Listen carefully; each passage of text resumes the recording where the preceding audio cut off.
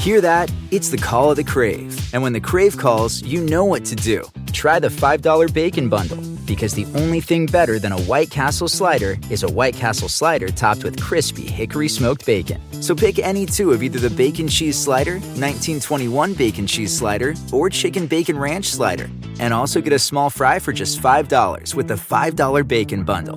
White Castle. Follow your Crave. You like to watch new stuff, right? Well, go to Hulu and see what's new, because Hulu has new stuff all the time. Like Vanderpump Villa, the new docudrama starring Lisa Vanderpump, where first-class luxury meets world-class drama. A new season of The Kardashians starring The Kardashians, of course. And Grand Cayman, Secrets in Paradise, the sizzling new reality show set in the tropical Caribbean. It's all new and it's streaming now on Hulu. This episode is brought to you by Progressive, where drivers who save by switching save nearly $750 on average. Plus, auto customers qualify for an average of 7 discounts. Quote now at Progressive.com to see if you could save. Progressive Casualty Insurance and Company and Affiliates. National average 12-month savings of $744 by new customers surveyed who saved with Progressive between June 2022 and May 2023. Potential savings will vary. Discounts not available in all states and situations. The year is 1995, and she's got a great podcast. The movie, Heat.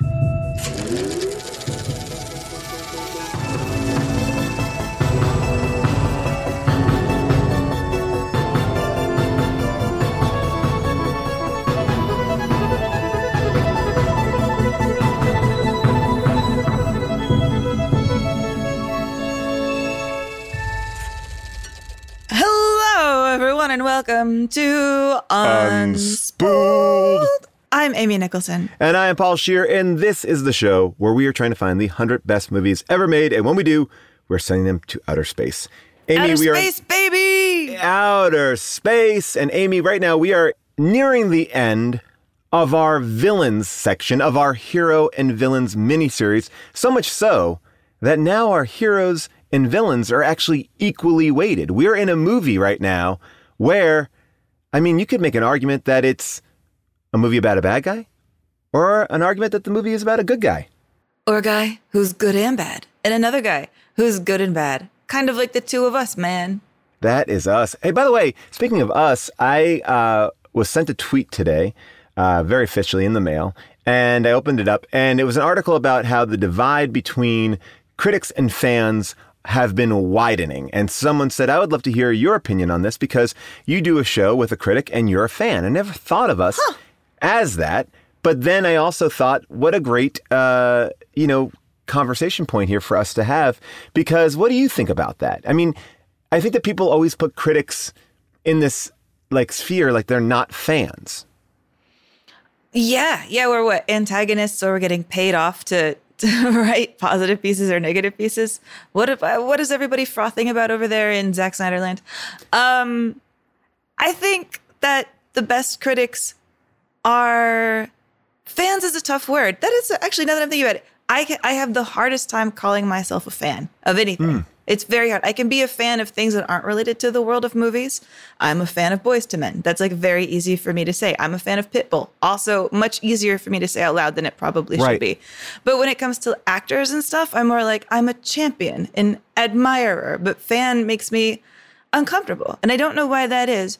That's really interesting. Is it because you're in it too much, or you get paid to be critical about it? No, I mean, because there is an element, I would imagine, I don't know how much of an NBA fan you are if you're playing in the NBA. You love the players, you love the game, but you're not enjoying it like a fan because you're in it. Is that a part of it? I mean, fair. You have to be critical on some level. Every movie that you are watching, for the most part, you have to be thinking about it on a level that is going to be deeper than most people will think about something. Yeah, it's sort of like we critics have to approach movies holding two almost contradictory things in our mind. We have to ideally be really familiar with the cast, the actors, the filmmakers, maybe even the cinematographer, the writer, the director, kind of know their body of work. And yet despite all that knowledge, approach this film with a very even blank slate. And I don't even just mean like a Quentin Tarantino film where everybody feels sort of like heated up about like, am I going to like it or am I going to dislike it? I mean, an Adam Sandler movie on Netflix. Like, can you put your baggage down, even though you spent your career collecting all of this baggage, so that you would have all of the baggage, so you know all of the baggage? Can you put it down and hit play on this movie and just appreciate this movie for what it is, weigh it for what it is very neutrally? So I think that's why I'm afraid of the word fan, is I feel like carrying it with me would make me feel as though I'm rooting too hard for the movie to be good. I appreciate that. And I'd have to put it down in order just to be like, introduce yourself to me, movie, but with the widest possible open heart. Nothing cynical if I can help it in the slightest.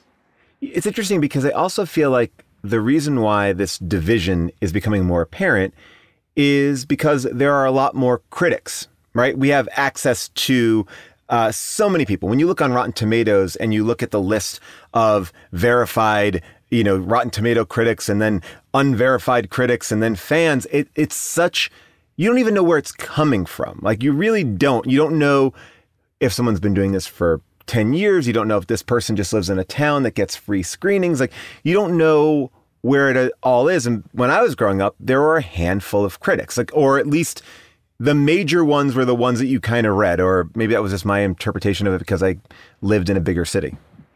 Yeah, no, that's very true. It's very true. Like, we're in a moment of, kind of grappling with changing landscapes of it. Like Rotten Tomatoes has done this like big push to make sure that they're not just the same group of like old white guys who all signed up for Rotten Tomatoes when it launched in like 1999 or whatever. Because that was sort of what it was when I was a baby critic. Like, Rotten Tomatoes critics were a bunch of people with blogs who were the first people to sign up before they shut the door. Right. And they kept the door shut for a long time. And now they've reopened the door, very widely, and tried to put the emphasis more on like who's a top critic and who's not, it seems like. But I've been in, in some of those meetings too about like who is a top critic and who is not, because they're trying to really like outsource it to other critics who know the landscape really well. And it is just so complicated. It is so complicated. Well, yeah. And I think Rotten Tomatoes, I love it. It's great. I look at the site and I see, if a movie is good or bad just by, if it's over 70%, I want to watch it. But also what they pull from each review often is like maybe a controversial line or a barb or a little bit of like a roast on the movie. And you don't really get a full taste of what that critic is writing. You just get a line. And I think that often misrepresents the beauty of a full review. Yeah, I mean, we're getting into the weeds of the gamesmanship of Rotten Tomatoes, which is the thing that I am fascinated by and could talk about for 1,000 hours if you've got a bottle of whiskey. Let's sit down and we will talk about it. Because even in that, there's like some critics that pick which line Rotten Tomatoes uses, and other critics who just have Rotten Tomatoes upload it for them. So then there's like, you get into like, for me personally, I like to upload my own line because I like to pick what gets shown. And sometimes maybe you pick like kind of a teaser so that you're hoping people click on it because you're also hoping people will read your review if you're picking your line. Do you know what I mean? Yeah, absolutely. Because I guess like I'm aware that one of the ways I write is that I don't have a lot of good thesis statements. I'm not even a person who I think like writes reviews in a way where my words get pulled for ads very often. Like, it's just sort of not me. I'm not like the kickiest film of the year. That's not really how I like to write. And so it's always even a struggle to figure out what line I pull out, because to me, my reviews aren't even written like that. Like, they're not even, I don't like to sum them up. It's like, it gets so dense in my head. It becomes like the thumbs up and thumbs down of criticism. Like, we took these two reviewers who are great, Siskel and Ebert, and we gave them thumbs up and down, and that became the review, right? And this is like another version of that. We're minimizing like the art of review, like the Pauline Kael, the real like journalistic side of review to this other thing. And I think it's more open to people, but some people come at it probably with no journalistic experience. Some people come at it with, a lot. Some people are just a fan of movies and have a blog. It's a very weird system. It's super weird. Hey guys, actually, I don't know if you saw this. Someone was sharing a Siskel and Ebert, and I know we're talking about Siskel and Ebert, and we're big fans of how they argued with each other. Someone shared this clip on Twitter. It's titled "This is the Peak of Film Criticism," and it's Siskel and Ebert on an episode where they reviewed both Stanley Kubrick's Full Metal Jacket and also the movie Benji the Hunted. Right?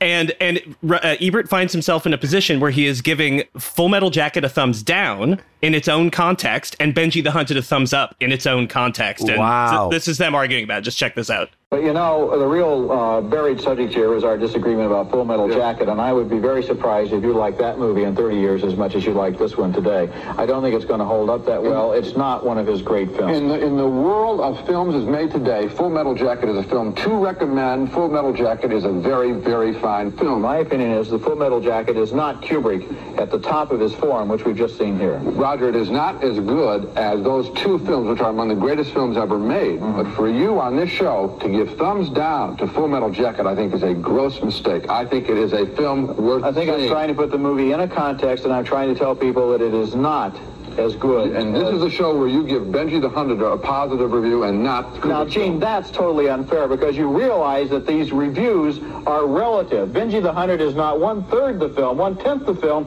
that the Kubrick film is, but you know that the same thing happens, that you review films within context. So it's not fair for you to compare those two reviews. And you know it, and you should be ashamed of yourself. No, I'm not. Now let's take another look. I just thought that was pretty germane to what we're talking about. Yes, absolutely. Yeah. No, because, I'm so Team Ebert on this. Beyond Same. Team Ebert. You can only judge a film based on what the film is aspiring to be. Exactly. So, I saw this same piece going around, and every time anybody ever refers to the Rotten Tomatoes fan score, it's not reflective at all about what fans actually feel about the movie, and it's used as that constantly. There's all sorts of fans online that are really specifically like brigading these review sites. Yes. Usually for political reasons, especially people who crowd, say a Dave Chappelle review that got bad reviews and be like, we're going to give it good reviews because we're against the woke crowd or whatever. That's up to half the people who vote on these Rotten Tomatoes sites. Well, they were talking about that a lot with The Last Jedi. You saw that with Zack Snyder's Justice League, and what we've seen years away from those releases is that there were these big campaigns and the audience want wasn't there. I mean, most notably with Zack Snyder's Justice League, which I liked and I enjoyed my watching of it, but that fervor that we were to believe online is not there. And I think it does help maybe to walk away from some of it and just find a reviewer that you like or two and read those, because this aggregate I don't think is representative of really anything, because I think the idea behind it is great, but the internet is becoming so big and bold that it's hard to really craft what does everyone think? And the truth is, we could all sit together in a room and talk about our favorite movies, and maybe there's one or two overlapping ones, but that's what we're all movie watchers. I know, Amy, you're not a fan, but we can all have opinions on these things, and opinions are what. I mean, that's what we argue about with our friends. That's what we're doing on this show. This conversation is that, we aren't always supposed to just have one agreement. These are the ones that we agree on. We talked about that with Citizen Kane right from the beginning.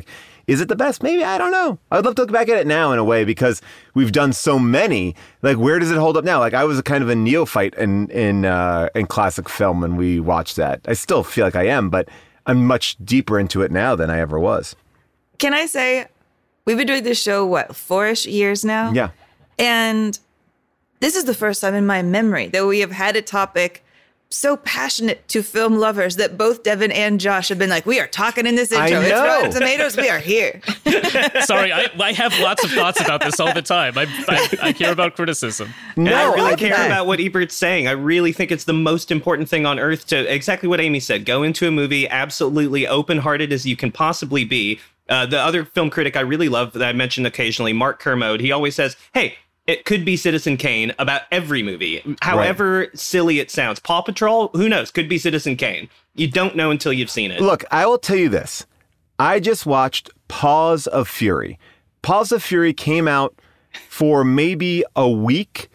Super Pets was definitely the one that took a lot more oxygen up in the theater. It's a DC pet animated film. Paws of Fury is really a riff on Blazing Saddles with Mel Brooks. I have to say, for my money, Paws of Fury is hands down funnier, more entertaining, and well done than Super Pets. And it's kind of fascinating to me. Like, I've watched a lot of these. We've talked about this a lot of kids' movies. I can discern a very strong difference between something that's well written, something that's written for an adult, something that's written for a kid. And that movie makes my kids laugh and makes me laugh. June and I were talking about it last night. We're like, that movie's pretty funny. And I just love that they have a movie that's like a kid's version of Blazing Saddles, set in the world of like feudal Japan.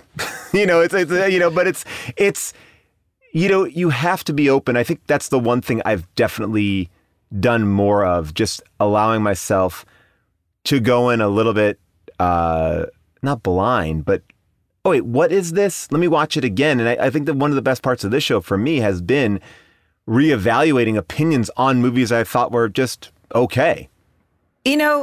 Paul, as myself, a critic who really defended giving a fresh score to the Talking Cat movie 9 Lives, I thank you for sticking up for Paws of Fury, which is at a 53 right now on Rotten Tomatoes. Doesn't seem like a fair score. I have yet to see it. I actually really need to see it, and you have sold me with your personal passion. And maybe it's also the world in which I'm watching it in. I'm watching it surrounded by kids who are laughing, where I will say I've watched other movies with my children in theaters, and it's been deadly silent, and it's not a drama. So, what can you do? You can't. The ultimate judge, if a movie is funny, in my opinion, for kids, is are they laughing? And that's if it works, it works. So anyway, I'm glad that we got into this conversation. I never thought of us as a critic and a fan, but I'm also happy to hear everybody's opinion on what this is. And I think it's really about like this dialogue, these conversations. And that's really the best part of it, is like engaging in and listening to why people don't like something or why they are engaged. Like, I got what Ebert was saying about Full Metal Jacket. I don't know if I agree with it. Now it is 30 years later, but I don't know if I would say that's one of my favorites. It's great, but it's not my favorite Kubrick. But is Benji the Hunted your favorite Benji? Benji Goes to Aquamarine Land. That's my favorite one. They put him in a full scuba. I was obsessed. That's a real movie? Oh, yes. If you type in Benji Goes to Marine Land, you will see Benji in a full diver's costume. I'm talking like a fishbowl helmet on Benji in a diver's costume. I had that book. I got it from the Scholastic Book Fair, and I loved the idea of a dog going scuba diving was mind-blowing. A real dog, practical effects, no bullshit. You are not kidding. I did Google it. He does have he looks like one of those like aquarium toys. Yeah. And he's staring down a dolphin. Jesus Christ. Yep. Benji Goes to Marine Land. You can't mess with perfection. Oh my God, there's a still of him actually swimming. So if I was Ebert here, I would say, Amy, yes, Benji the Hunted is good, but you cannot compare it to his other films like Benji Goes to Marine Land, which is one of the best films ever made in the Benji universe. I mean, it is good, but in 30 years, you're not going to remember Benji the Hunted. You're going to remember Benji Goes to Marine Land. That dog swam with a dolphin. Wait, did somebody let Quentin Tarantino into this show? No, you don't understand. No. What you don't understand is Benji, okay, he is one of the best dogs ever in a movie. And then I'm so glad that you never should kill a dog in a movie. By the way, Quentin Tarantino causing headlines wherever he goes with everything, really coming down on Truffaut? Or is that the big light? Like, yeah, really just saying saying an inept filmmaker. And I don't subscribe to that being true or false. I just was like, wow, that's a hot take. And that's why I love Video Archives. If you're not listening to Video Archives, check it out. It's fun. And it's like, for opinions like that, you got to listen to that. Although I disagree with his Moonraker opinion. Moonraker is a fine movie, but not as much hate as he wants. The Video Archives podcast did make me rent Demonoid, the movie they were talking about where there's like the creepy severed hand. That was fun as hell. No, it's a real fun thing. There's like a hope that I have that part of the Vista Theater will be like a recreation of the Video Archives video store, and we could have access to some of these movies. Or, I mean, we can find them all over the place. I just bought a region-free player. You know, Amy, a podcaster once told me, don't get yourself attached to an intro that you can't walk out on in less than 30 minutes. So let's unspool it, baby! Gone, bam, boom! Is this going to be the whole podcast? Maybe You're doing just a Pacino? few minutes of it. The year is 1995. People magazine's sexiest man alive is Brad Pitt. Time magazine's person of the year is Newt Gingrich. And Byte magazine's best thing online is homepages. That's right. Good old-fashioned homepages. A domestic terrorist bombing in Oklahoma City kills 168 and injures 700. A California jury finds O.J. Simpson not guilty. And Michael Jordan returns to the NBA. Some of the movies that we've talked about in this year are Apollo 13, Toy Story, Clueless, and today's film, Heat. Amy, who's in it? What's it about? And what was on the radio? Heat. It is written and directed by Michael Mann from the seedling of a true story that happened to a guy that he once knew, a colleague. And he took this story, he nurtured it for 2 decades before this film came out. So in the 1960s, his friend, a Chicago cop whose name is Chuck Adamson, found himself in pursuit of this career criminal named Neil McCauley. And he realized that he thought McCauley was, a hell of a guy. Smart. He respected him. And yet, when guns were drawn, Chuck shot and killed Neil because cop and robber were the roles that they had accepted in life. So Chuck tells Michael Mann this story in the 70s. Mann turns this story into a TV film in the 80s. More on that later. Then he remade it again as a film in the 90s, where it got a lot more time and money and attention, thanks both to Mann's own rising star and to his cast. You have Robert De Niro as Neil McCauley and Al Pacino as this fictionalized version of his cop friend, now named Vincent Hanna. The other crooks in the film include Val Kilmer, Jon Voight, Dennis Haysbert, Tom Sizemore, and the other cops in the film are Wes Studi and Michael T. Williamson, and the women who kind of sort of love these guys, even as they know that they cannot compete with the attention of hot, sizzling crime, are Amy Brenneman, Ashley Judd, and Diane Venora. Take a listen. In the city of Los Angeles. Recognize the MO? MO is that they're good. If you think these guys are scoring more than passing through, I doubt it. A relentless police detective is on the trail. What do we got? Of a master thief. You're fugitive number 1 with a bullet. It's double the risk here. You're wrong. It's 4 times the risk, and I'm double the worst trouble you ever had. Clear! And his reckless partner. The bank is worth the risk. We should take it down. I want full surveillance, 24 hours, round the clock. We never close, open 7 days a week. Assume they got our phones, assume they got our houses, assume they got us. Bam, bye-bye. Heat came out on December 15th, 1995, and did very well, even though it did not get, astonishingly, a single Oscar nomination. Single Oscar nomination in any category. Maybe the Academy had not forgiven Pacino and De Niro for doing this on-screen TV team-up that happened a year before at the Oscars. The nominees for Best Picture of the Year are Forrest Gump, Wendy Feinerman, Steve Tisch, Steve Starkey, my eyes, producers. 4 Weddings and a Funeral, Duncan Kenworthy, producer. Pulp Fiction, Lawrence Bender, producer. Quiz Show, Robert Redford, Michael Jacobs, Julian Cranen, Michael Nozick, producers. The Shawshank Redemption, Nicky Marvin, producer.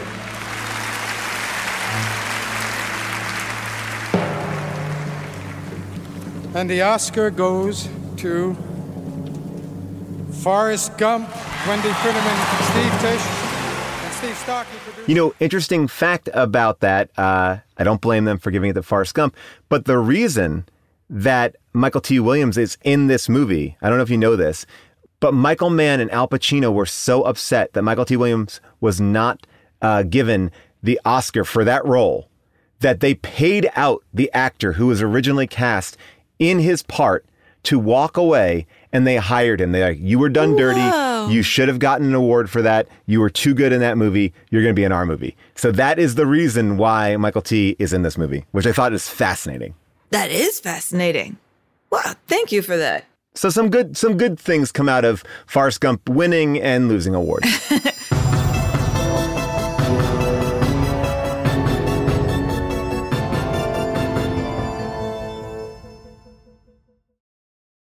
Life is a highway, and on it there will be many chicken sandwiches. But there's only one McCrispy. So go ahead and hit the turn signal if you know about this juicy gem of a detour. When you need mealtime inspiration, it's worth shopping Kroger, where you'll find over 30,000 mouth-watering choices that excite your inner foodie. And no matter what tasty choice you make, you'll enjoy our everyday low prices, plus extra ways to save, like digital coupons worth over $600 each week. You can also save up to $1 off per gallon at the pump with fuel points. More savings and more inspiring flavors make shopping Kroger worth it every time. Kroger, fresh for everyone. Fuel restrictions apply.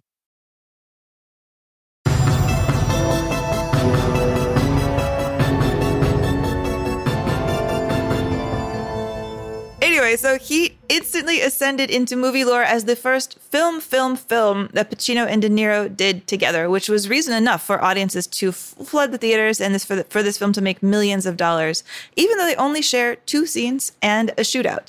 But this partnership satisfied this longing, this itch, this passion for connection that you can hear in the #1 song on the Billboard charts that weekend.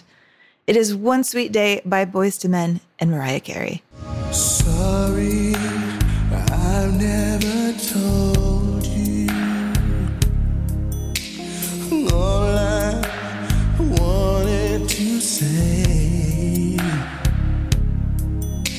and now it's too late to hold you, 'cause you've flown away, so far away. By the way, Paul, this song was #1 during another film that we have covered on this show that also came out in this time. Do you remember what it was? No. I'll give you a hint. That was a very bad hint. Fargo. Oh, wow. Jeez. I didn't even know that was a hint. I thought your microphone cut out.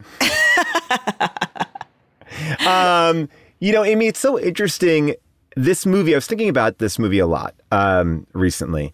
I think after our conversation about White Heat and talking about this evolution of cops and robbers, where this movie comes in is at a really interesting time, kind of at the birth or the public consciousness of Quentin Tarantino being this new face on the scene. Like the year before Pulp Fiction comes out, Natural Born Killers, like this meta version of what these movies are, right? Like a cop and robber film, right? And I think in many respects, as things are getting meta, people are cracking jokes and all this sort of stuff, this movie goes in a different direction. It goes straight down the middle. And I think when I first watched this movie, it's why I don't feel like I connected to it. Because what I went in wanting was something akin to Natural Born Killers. I wanted it to be like big and crazy. So the only things I really focused on were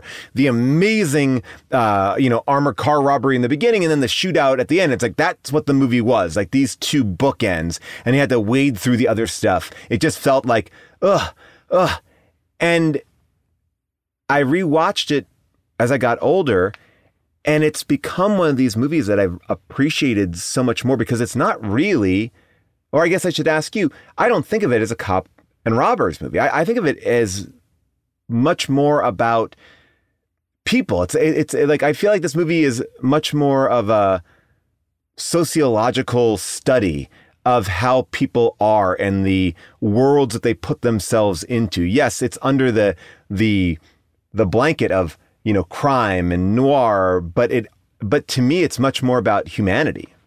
Yeah, I mean, I do think there's kind of like this 2 layers of how this film was talked about, because when this film was in pre-production, the main thing that everybody was writing articles about was, both this team up of De Niro and Pacino, but also that this movie was going to have, allegedly like the craziest shootout of all time in one of the bank robbery, in the big bank robbery scene, where it took them 3 weekends to shoot it, where there's just like, I don't even know how long it goes. It feels like it goes on for 10 minutes. It can't go on. No, for I think 10 it's whole like minutes. 20. Jesus. Like it is. It's a giant sequence. It is a giant sequence. And it's just like bang, bang, bang. And it has, to me, like, I think like kind of the loudest, scariest bullet sounds in Since movies Bonnie I've and heard. Clyde? For I was a thinking long about time. Bonnie. Yeah. Yeah, because we talked about that idea that like, what was it, Warren Beatty, they would use the sound effect of shooting a gun into like a steel trash can. And here, what they actually are using are the sounds of the real blanks in those guns. They actually did like sound effects for it, and Michael Mann kind of threw them out or used pieces of it. But it really is that echoey, it's so intense. It feels so intense. piercing. Yeah, I mean, like their code name for this on the set was they called this sequence World War III. And like every time they did a take, they spent like about 1,000 rounds of ammunition to get this shooting done, which to me, I kind of feel like two ways about it, to be honest. I'm like, it is a gigantic monster sequence, but it also kind of makes me laugh because when you have these, only handful of cops and handful of robbers shooting at each other and they're shooting that many bullets, it kind of makes me feel like everybody's just a terrible shot. They're all very, very bad shots. They're just shooting a bunch of cars and like, Pacino's running around. He finally hits somebody towards the end, but he's really just kind of like firing into space. I'm like, man, this just makes me feel like cops and robbers have too many bullets. Although they get some good shots off. People get hurt in this scene. This scene is massive. I want to just talk about one thing that if I don't talk about now, I'll forget it because it's totally off topic. But that movie, Daddy's Home, that script was around for a very long time. Wait, the Mark Wahlberg movie? The Mark Wahlberg, Will Ferrell movie. And the bit that was in the original script that I read that made me laugh so fucking hard was that like Mark Wahlberg's character apparently had this amazing like DVD setup surround sound. And one of the runners of the movie is he was always playing that 20-minute shootout. And so, like, everyone in the house was constantly under the barrage of just like, bah, bah, bah, bah, bah, bah, bah, bah. And it was like, isn't it great? It sounds like you're there. Like, this, it just such, like, the most unnerving noise. And it was like, it always made me laugh. Like, what a great defining thing for a character just to be playing, like, that sequence over and over again. But it is an unnerving sequence because it also, going back to what we were talking about with the Tarantino of it all, or Bad Boys, there's no quips. In many ways, it's a very choreographed sequence where every move is very deliberate. It's not sloppy. And Michael Mann talks about this, like this idea that, I mean, we'll get into his research. You already mentioned it briefly, but the idea that, he understood that police officers, when under attack from like an army or from very skilled professionals, go into absolute chaos mode because they are never used to being undergunned, right? They're used to being the force that has all the equipment. And so that was a big part of this sequence, was creating this chaos and the cops' inability to be able to effectively combat it. That was something that was a researched fact. And that was part of the gang's, mentality. That's why they carried that many guns. If it did come down to that, they would basically bombard the cops that way so they could get away. And so in a weird way, what you're saying is, yes, the cops are a bad shot, but that I think is true. But, Vincent Hanna, Pacino's character, is able to stay on target and move forward because he is one of them. Like he is the most trained in that world, I feel like. That scene to me emotionally really pivots on that microsecond where Val Kilmer is like walking out of the bank, smiling, sees all of a sudden that this is about to go down and just not even a pause, not even a thought, just sort of like, okay, I know what I'm doing for this. And I switch gears instantly. It's the most instantaneous, like, I'm rich too. I'm murdering everybody. Thing I've ever seen on an actor's face. It feels quicker even than anything Cagney did. I think that these men, right? We're really studying these two men, Pacino and De Niro. And, a lot of times people say, well, they're two sides of the same coin, or, that idea that one is putting all of their energy and intent in a selfless way to do better for the world around them, right? And then the other is doing it in a selfish way to better themselves, right? Like that's really what we're looking at. But they are these two men who are so defined by this unwavering ego, right? They both have this ego about what they do, right? One is I'm the best at the scores, and one is like I'm the best at taking down the people who commit the scores. You know, it's like, and I think that that's really interesting. This idea of having an ego about yourself, not being egocentric necessarily, but being like just like I don't hesitate. I know everything about myself. I'm realized. I'm so like they are truly self-actualized characters. They're not living in a fantasy. Like where Jimmy Cagney in the last movie, I don't think you could really, or he could articulate where he is. Yes, he's a mastermind. He has all these things that he can move on a dime, but it's instinct. These men have like pared themselves down. And that's what the tension throughout this entire movie, knowing who they are and knowing when they make these mistakes. Like you see it on De Niro's face when he goes to kill Waingro at the end, coming out of the tunnel. You see this moment of, fuck, I shouldn't do this. And that one moment destroys him. Like, and I think that you, like, even the first moment of Pacino in bed with his, you know, is it his wife? I think so, or girlfriend. It's his wife, but his loud kisses. Have you ever heard kisses as loud as the way that Pacino kisses? I would only expect that from Pacino. He does everything with a little bit of verve, but even that scene is full of tension. Like you feel like it's working, but it's not right? It's like he knows he's putting a square peg in a round hole, and you get that from that first moment. Like, can't have coffee, gotta go. It's like, you know, they both know when they're not doing something that is going to give them the right result, but they're trying. Like Pacino and De Niro are both trying to like kind of break their ways, but they know themselves too well. Well, they're both workaholics, right? Right. Yeah. And their careers come first.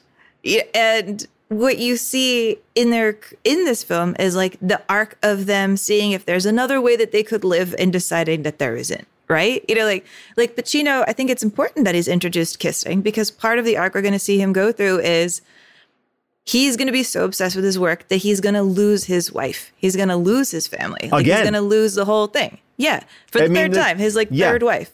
You know, but I think, don't you think that the reason why they put the Natalie Portman section in this movie is to show that, yes, he is obsessed with, you know, he only is who he's hunting, right? Like that idea. Like, but it also shows that he does have a deep belief in humanity. I think the reason why Natalie Portman is there is like, you see him drop everything for her. He saves her, right? Like what else would you do? But like, he is affected by that. Like he is aware of her more than the mother is, right? And I think you see that with the mom reaching for the pills. Like, what are those? What's going on here? And he just seems more tuned to people's needs. I don't know if he's going to fulfill them or he knows he's letting them down, but there's something interesting about that Natalie Portman. People go, cut that out. You don't need that stuff. I'm like, I think you do, because I think it does ground him in like his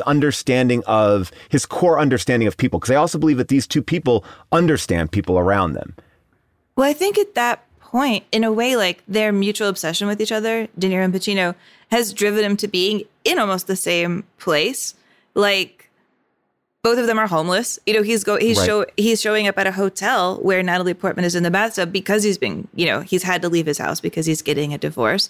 Same thing with De Niro. He's been made. He has to leave. He's on the run. He knows he's being watched. They both pushed each other to be like kind of wild and on the streets. But also, I think that Pacino kind of can't wait to leave Natalie Portman at the hospital and get back to work. He's itchy at the same time. When his wife is like, you can go, he's like, okay, bye.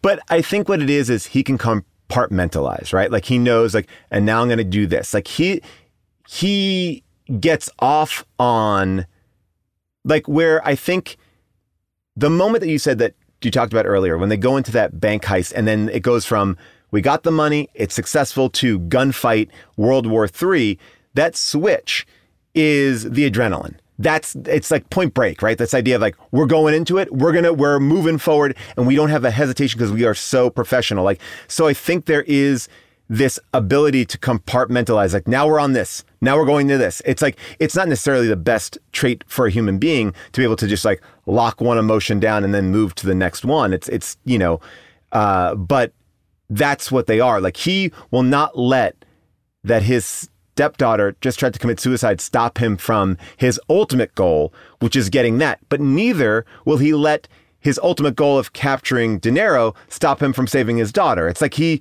will do both. Like, he will, like, he is consistently doing a juggling act, and he may fail because he is unable to, like, balance his own emotions, but he can keep everybody safe. Or that's, I think the struggle, right? I think they're both the best at what they do and failures, because they can't do it all. They're trying to do everything, and they can't. Neither one of these men can have both their career and love.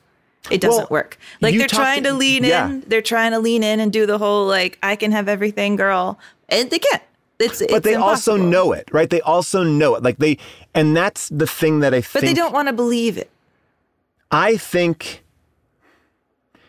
that they know it to be true, but they are trying anyway, right? Like, they know it, like, they know it's wrong. They know it's not going to work out. And that's the thing. They're not fooling themselves. And I think that's maybe the difference that you and I are talking about. Like, I believe that they know chances are this is not going to work out, but I'm going to try it. I'm going to try it. And I mean, they do both call it. It's like Pacino who calls it with his wife. It's De Niro who's like, well, there she is, but I'm going to turn away and run for my life. Yeah. And I think, we understand these two men as being so driven by, what you said, their career. And I think that that's something interesting. Michael Mann is somebody who apparently is incredibly driven by his career. Like, I mean, listening to him talk about the research for this movie, he'll say, like, oh yeah, I live in this little area in LA, and you get so used to going to the spots that you go to that you don't really see the other world outside of that. So I called up my friend who was on the police force, and we went out on calls every Friday and Saturday night for 6 months. 6 months? You just did research to understand LA? Like, by the way, that's brilliant. But like, that amount of research, that's commitment to your job. That's commitment to, this is a movie that shot for 107 days. It's a movie that I think has like 97 locations. So they're moving almost every single day. But that is this singular focus, and the fact that every single character in this movie is based on a real person, either in jail, like Trejo, was an armed robbery consultant on the movie and then put into the movie, right? Like, there are these things, like, he so wanted to get this right. I think that's why this movie feels so real, but that is a blinding obsession with perfection and getting it all perfect, and I think that can leave you sometimes very empty. Well, yeah, because there's nothing else. else. It's so much that I think is like defined Mann's career. I mean, because like, just to jump back on him for like a little bit, this is a guy who goes to England, like in the 60s, right? Like, he wants to be a filmmaker. He goes to England. He starts working in like a really big, expensive commercials, which is a backstory we've heard a lot. Like, that's what happens to Ridley Scott. It's what happened to Adrian Lyne. They all kind of knew each other in that commercial scene. Then he comes back to the US. He does a TV show called Police Story, where he starts like interviewing cops, hearing what's happening with policemen. This is when he, meets like Chuck Adamson. He continues doing work like this. He does a show in the 80s, in 1986, called Crime Story, where like Chuck Adamson is actually like working on that show with him. That's kind of a similar zone. Like, here's what that show kind of sounded like. Crime Story 4 and 5. Ray Lucar's reign of terror has taken him to the top of the mafia, and now on to Vegas to extend his evil empire. And Torello's not far behind. Crime Story. And he's doing Miami Vice at the same time. So he's been like steeping himself in getting to know real cops, trying to hear the real word on the street. Like, I want to know what this is, which kind of makes, the David Ayer's big old grandstanding about his authenticity seem like, yeah, it's what you do. It's what Michael Mann has been doing forever. Well, by the way, it reminds me of David Simon. Like, David Simon coming at it from the same kind of point of view. Like, I want to tell this story, and I'm so committed to the verite of the story that I'm telling that I don't care if it's entertaining. Like, right, the idea, like, I mean, just to go off on a brief tangent, like when David Simon goes, oh yeah, the second season of The Wire is going to be about the dock workers. Like, that's because he's like, no, because it's true. Like, I know you love all these, I know you love Stringer Bell and I know you love Omar, but the dock workers. And it's like, because it's like, I need to tell you how it actually is going on, like what it is. And I think that it's great. It makes for great television sometimes, and sometimes it doesn't. Well, yeah. I mean, and it even makes for like kind of a filmmaker who gets blamed for future crimes because your research is so good that people start watching your movies to be like, how would I do it? Like there's this French bank robber who was obsessed with Heat. Like he watched Heat like over and over and over again, dozens of times. I mean, this is a guy who like he once escaped from prison using a helicopter that like landed in the yard to get out of like a 25-year prison sentence. And one of the times when he like got out, he met Michael Mann at a Parisian film festival, and he was like, "You were my technical advisor. Like Heat is what made me good." I mean, and actually, shortly after this film even came out in 1997, there was a huge shootout here in North Hollywood at a bank, the North Hollywood Bank branch of the Bank of America, in which these two bank robbers tried to stick up for the bank, wound up getting in this 44-minute long shootout here in real life. It was like one of the longest cop shootouts in like LA history. Both of those robbers were killed. 11 police officers were wounded. 7 civilians were wounded. And when the cops went to these bank robbers' house, they found out that one of them, Larry Phillips Jr., had a copy of Heat at home. And so it was sort of thought of as like this Heat-inspired bank robbery. Well, this idea, though, that Michael Mann wants it to feel real, that it does look real, is because it was in many respects real.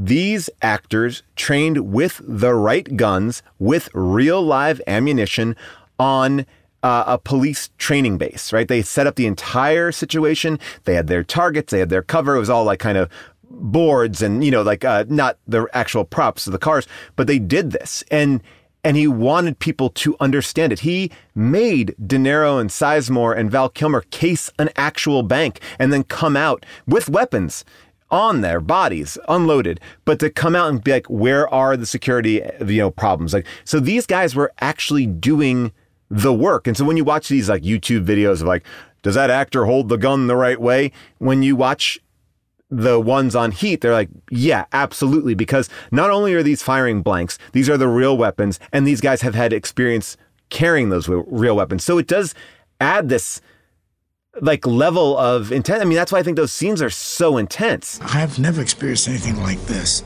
He had us out on the range to learn how to shoot guns. I've done it before. You practice, you learn, people teach you how to do it, where it goes and stuff. Only I've never done it with real bullets. Actually, I heard something was very flattering, that there's a shot where I run out of bullets and I change the mag and I go back to firing. I think it's the Marines. They show the clip telling those maggots, if you can't change your clip as fast as this actor, then get out of my army.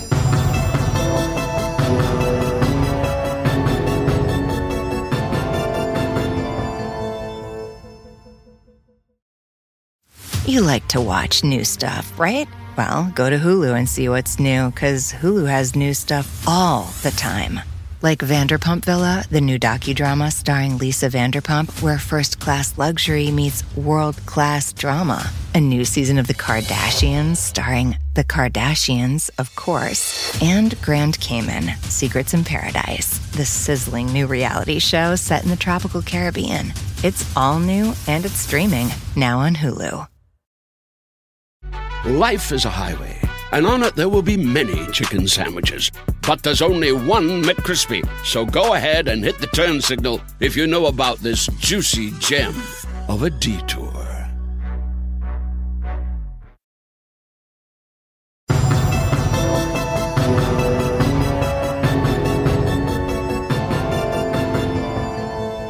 Yeah, I mean, he got so detailed to the point that he was actually even making like Val Kilmer and Pacino walk around with bags on their back that were carrying about what the weight of $12 million would be. So they would understand what the weight of that money would be.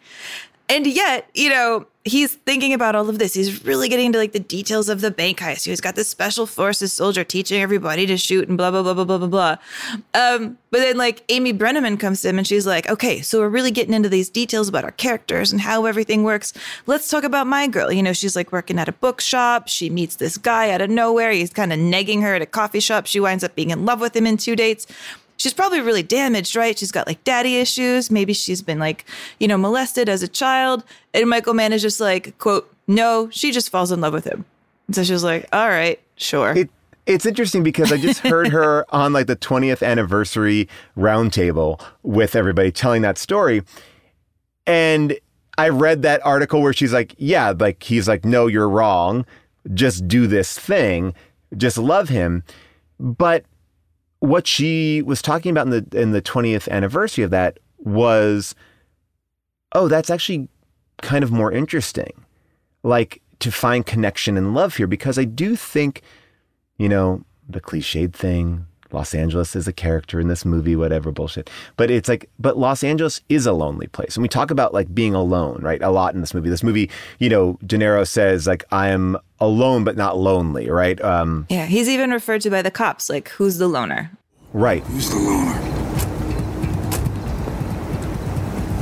First time we're seeing him. We're not on him yet. Oh, get on it. And so I think you have this idea, like Los Angeles is a lonely place unless you have people. So you get the idea that Amy Brenneman is this person who, you know, she came here, she's working as a graphic artist out in Santa Monica. Maybe she hasn't made that many friends yet. And yeah, she's only been here for a year, she says. That's hard. A year's hard. Yeah.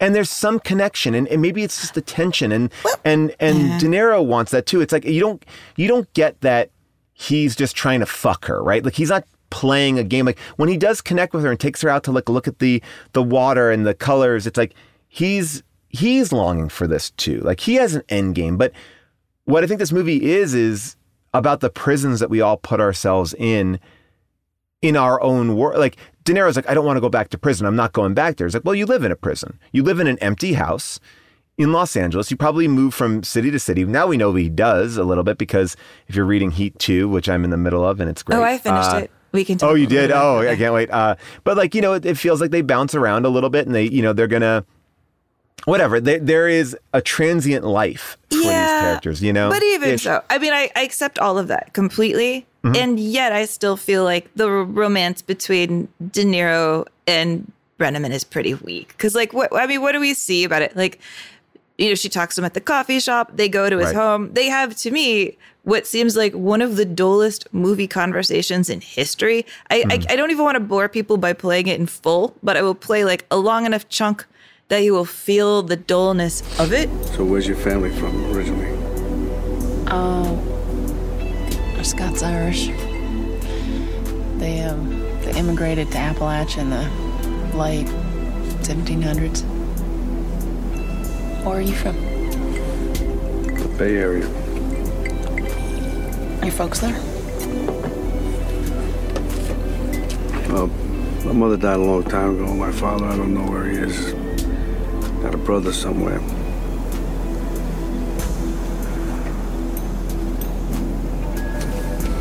You have a tight family, I can tell. Yeah. Right? You're right. And then basically the next time we see them, he's like, run away with me. And she's like, okay. So I always find that relationship to be a little rushed. Like I want to say on the one hand, maybe the very dullness of that conversation shows how rare it is for De Niro to talk to anybody. Because like maybe he's telling her the truth. Maybe he's telling her the truth about his life. Maybe he doesn't tell anybody that truth. Maybe what reads like absolute boredom to me is so rare for him to even be that honest that it's like notable, I guess. Like, could the most banal conversation be interesting because it's just unusual to him? Are we supposed to think like maybe that's why it's special? But it does also read as unconvincing to me on her behalf. But don't you feel like there's an element, again, just going back to the loneliness of LA, I'm not saying that they're in love and that they're a perfect couple, but sometimes relationships are just about attention, right? It's just about, you know, this connection. Maybe this doesn't last, but I think him looking in her eyes, she's looking in, like, it may not be the most interesting conversation. They may not have a million, like, there's clearly an age difference, you know, but it's, to me, sometimes, oh wow, somebody just looked at me, like, and that, like, and I don't think that that's a healthy relationship, but I think that that's what it's kind of capturing, and conversely, it's not like, oh, he can't write relationships, because I think he's writing a very complex relationship for Val Kilmer and Ashley Judd, and I really like that relationship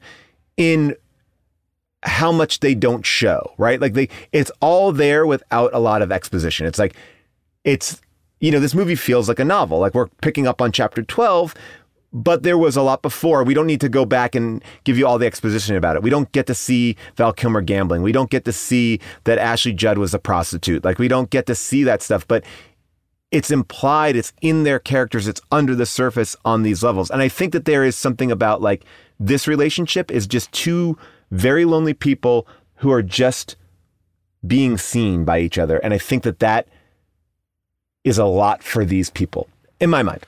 I mean, baby, I think part of what's coloring my irritation on the relationship this watch is having read Heat 2 and realizing that book makes it more clear you're supposed to take their relationship seriously, which I'm like, really? Do I have to? Because I don't really want to be honest. Like, and I do believe that man is occasionally very capable of capturing relationships in like a shorthand that I find beautiful. Like my favorite Michael Mann movie is actually Last of the Mohicans. I love Last of the Mohicans. I mean, that's the movie he does right before this. That's the movie that I think gives him, it gives him, I think, the mojo, the juice to make this movie as big as he does, to make like a 107-day shooting schedule for Heat. And in that movie, there's that, yes, there's like the main relationship between like Daniel Day-Lewis and Madeline Stowe, but there's that secondary one between like her younger sister, Alice, and then the other member of the tribe, Uncas. And they almost don't even talk in that whole movie. They just look at each other a couple times. And yet, the tragedy of their relationship and how it ends when Wes Studi gets involved and like throws the guy off the cliff. I don't think that's too much of a spoiler. Sorry. Like I sob every time that happens for a relationship that doesn't get built up in like the specific ways of like, no, let's see them talking about their childhood or whatever. Like you don't need that. Like that's the piano, can capture right? it there. He captures it there, but I don't think he does as good of a job here. Well, I think that the romance here, and maybe this is also cliche to say, is between these two characters. Yeah. These two men who... For sure. They love each other. They're more fascinated with each other for sure. Because I think what we get here is they can't be truly themselves to anyone else but each other. Like, and there's something really poetic about De Niro dying, holding this man's hand. Like, that's the better end. I don't know if Vincent Hanna has an end as, I mean, it's bittersweet, but it's like he dies looking into the eyes of the only person that truly understands him and respects him. It's very beautiful in a way. Like that is a Romeo and Juliet kind of ending. There is something magical there. I told you I'm never going back.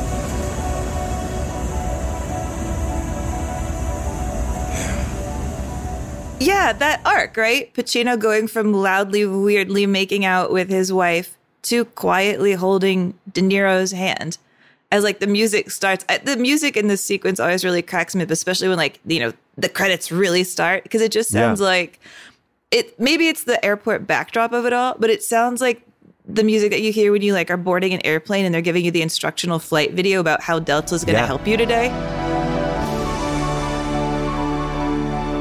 I'm like, I can never quite decide if I think that music fits or not. I think the music throughout this entire movie is really interesting because it can go from like Moby to something that's very ambient, and like what you're saying, like there are the sound textures in this movie are really interesting. I think they're jarring at points, and I think that they are very devoid. I think that ending is devoid of a lot of sentimentality and a lot of emotion, and that track that you just played, like you said, it's nothing. It's getting on a fight for Delta. There is something about that. It's something about this fight in this field. It's compared to the rest of the movie, it's so nothing. It's like it's beautiful. It's a cool idea of where it is, but it's no man's land. They're just in a dark field. It feels like North by Northwest in a way, right? But like it's desaturated, because so much of this movie is just desaturated to try to be as close to black and white as it possibly can. Well, black, white, and like some lights in the background. Well, they've done some things really interesting with the director's cut. Like I think he only added like 30 seconds, but what he really did in the director's cut was add more blue. Like that kind of the Michael Mann blue I think the movie then pops in a little bit of a different way now, because it's like, oh yeah, we're kind of lining it up. Because this is, what you're talking about, The Last of the Mohicans into Heat, is this really interesting moment, because it's a very big visual pivot.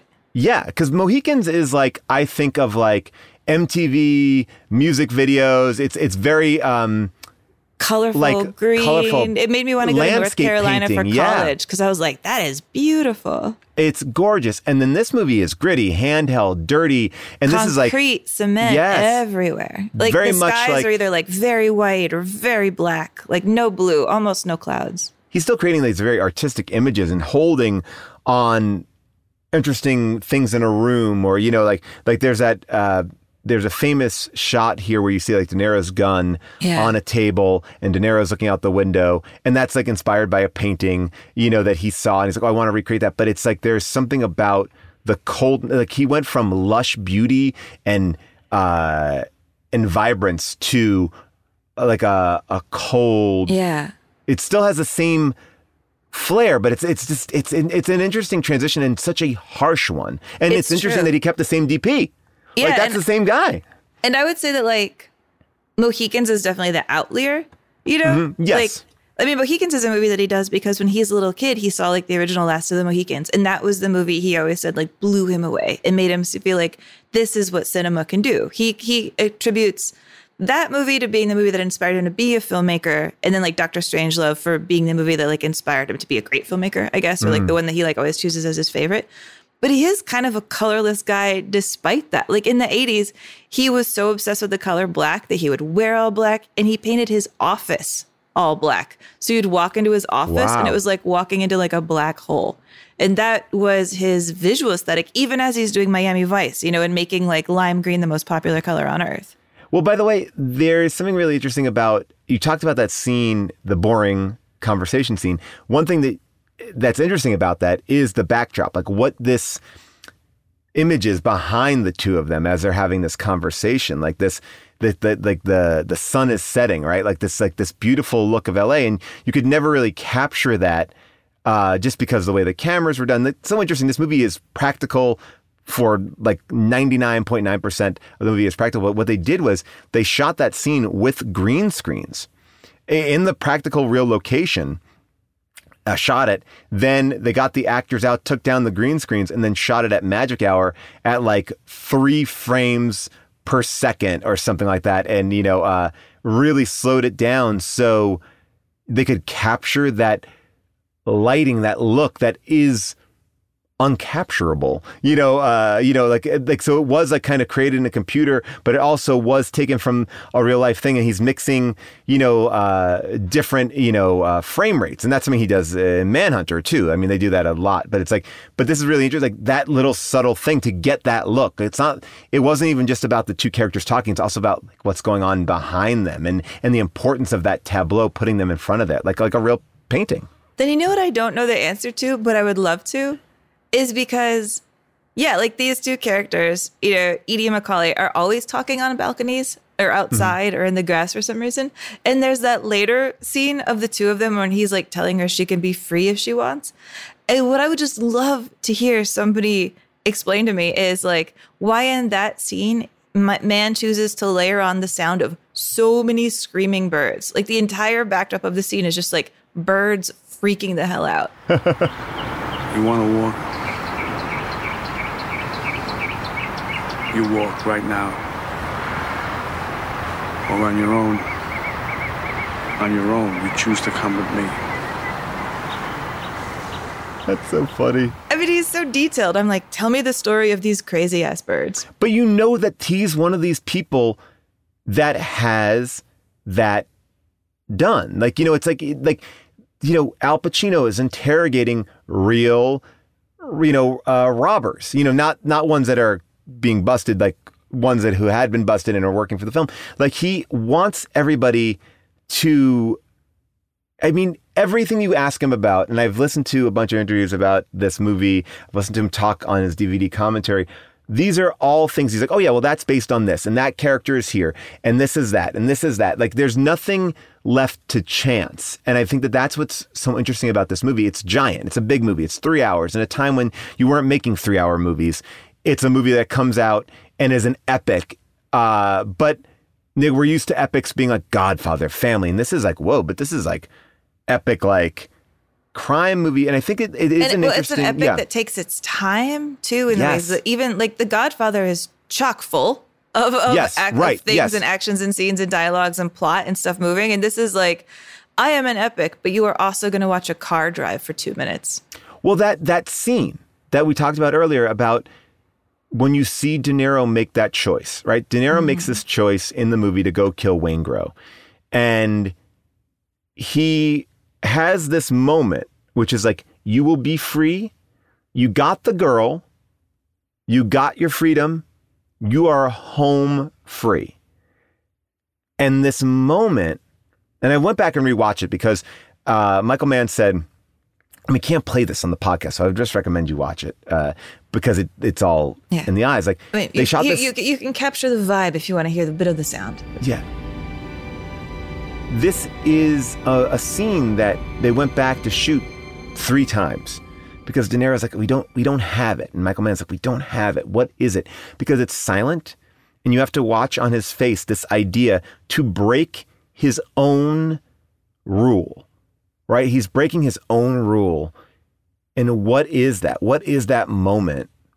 And I think it's a really interesting, like, to watch and know that there's so much there in that decision. And like most movies, again, will have him say it out loud or do something. And it's, this movie works a lot in silence. And a lot of it is like, okay, I'm taking cues. I'm watching them. I'm making assumptions on these characters. Yes, they're telling me certain things and these characters are telling me certain things. But that moment is really interesting. Why do you think he chooses vengeance in that moment? When he knows that Chris probably will make it, right? But he also knows that the whole city's out for him. He knows that he is moments away from getting away with it. He's got the girl. Why do you think he makes that choice? I wanted to see what you think. I genuinely don't know. Honestly, I really genuinely can't figure it out because I don't feel like you see too many cracks in De Niro's facade up until then. I mean, the way you're describing the movie as kind of like observational, chin down, watching things, that's how De Niro plays this entire movie. This is a movie about like a very silent and calculating robber and then also a very loud screaming cop. But De Niro's whole thing is like watchfulness. And I'm watching him in that scene and I can't tell. I feel like I can read his face when he looks at her and decides not to walk to her at the end, but I can't read his face in that scene because like he's a guy who's like told us before, like, we don't have time to like go after, killing William Faulkner. Like, that's not a priority for us. We're not going after Van Zandt. And honestly, I don't know. I don't even know if I buy it. I don't even know if I buy it, but I like the way that it's staged with like going through the white tunnel, passing through into death. I don't know. Is he deciding to die? Like, does he want to die? I don't even know. I have a couple theories. And tell me where you think that this is total bullshit or not. This relationship with Amy Brennerman starts to open him a little bit, right? It starts to make him go, oh my gosh, I'm done. I'm out. I've made my score. Let's go on a beach and be done. I don't need to do anything else again. I'm not going to be caught. I got my money. Like, I don't get a sense of him being a character who's like, I need to keep on doing this so I live. It was like, I think it was like, and now I'm out. Right. Whereas like Jimmy Cagney is roiling. Jimmy Cagney can't control. Right. And Vincent Hanna is going to not retire anytime soon. Right. Like that. I think they're like, so that's the difference. I think that like De Niro will always be smart and have an idea, but he doesn't need it. But that opening himself up emotionally starts like a little fissure of feeling something. And this idea of fuck you, Waingro, you fucked up everything without you. My son, I'm going to call him a son. It's not his son, but Val Kilmer, like this person who is very close to me, probably the closest person in my life, you almost killed. And you set us up, like you hurt Now Tom Sizemore's dead. Now Trejo is dead. Like, this person is responsible for this domino effect. So when he goes and kills Feichner, you know, and he takes that down, this is the vengeance is back. And I think that, like, De Niro's character is someone, we don't know him before, and you've read the book full, so you may know more than I do, but somebody who wasn't always like this and wasn't always compartmentalized. And this compartmentalization is to keep him safe from his own emotions. Yeah, and the book when definitely gives an example of why he would have to compartmentalize. Okay, so in my mind, I start to think about this opening of himself starts to, like, let his emotions come back. And so vengeance becomes the decision. It's not about the cold, calculating, smart, older man that he is. It's more of the violent, younger man that he was, which is what I think we see in Val Kilmer. Like, you see the joy in Val Kilmer, like fucking popping that guy in the bank, you know, hard with that shotgun. And I just think it's a man who is based on logic.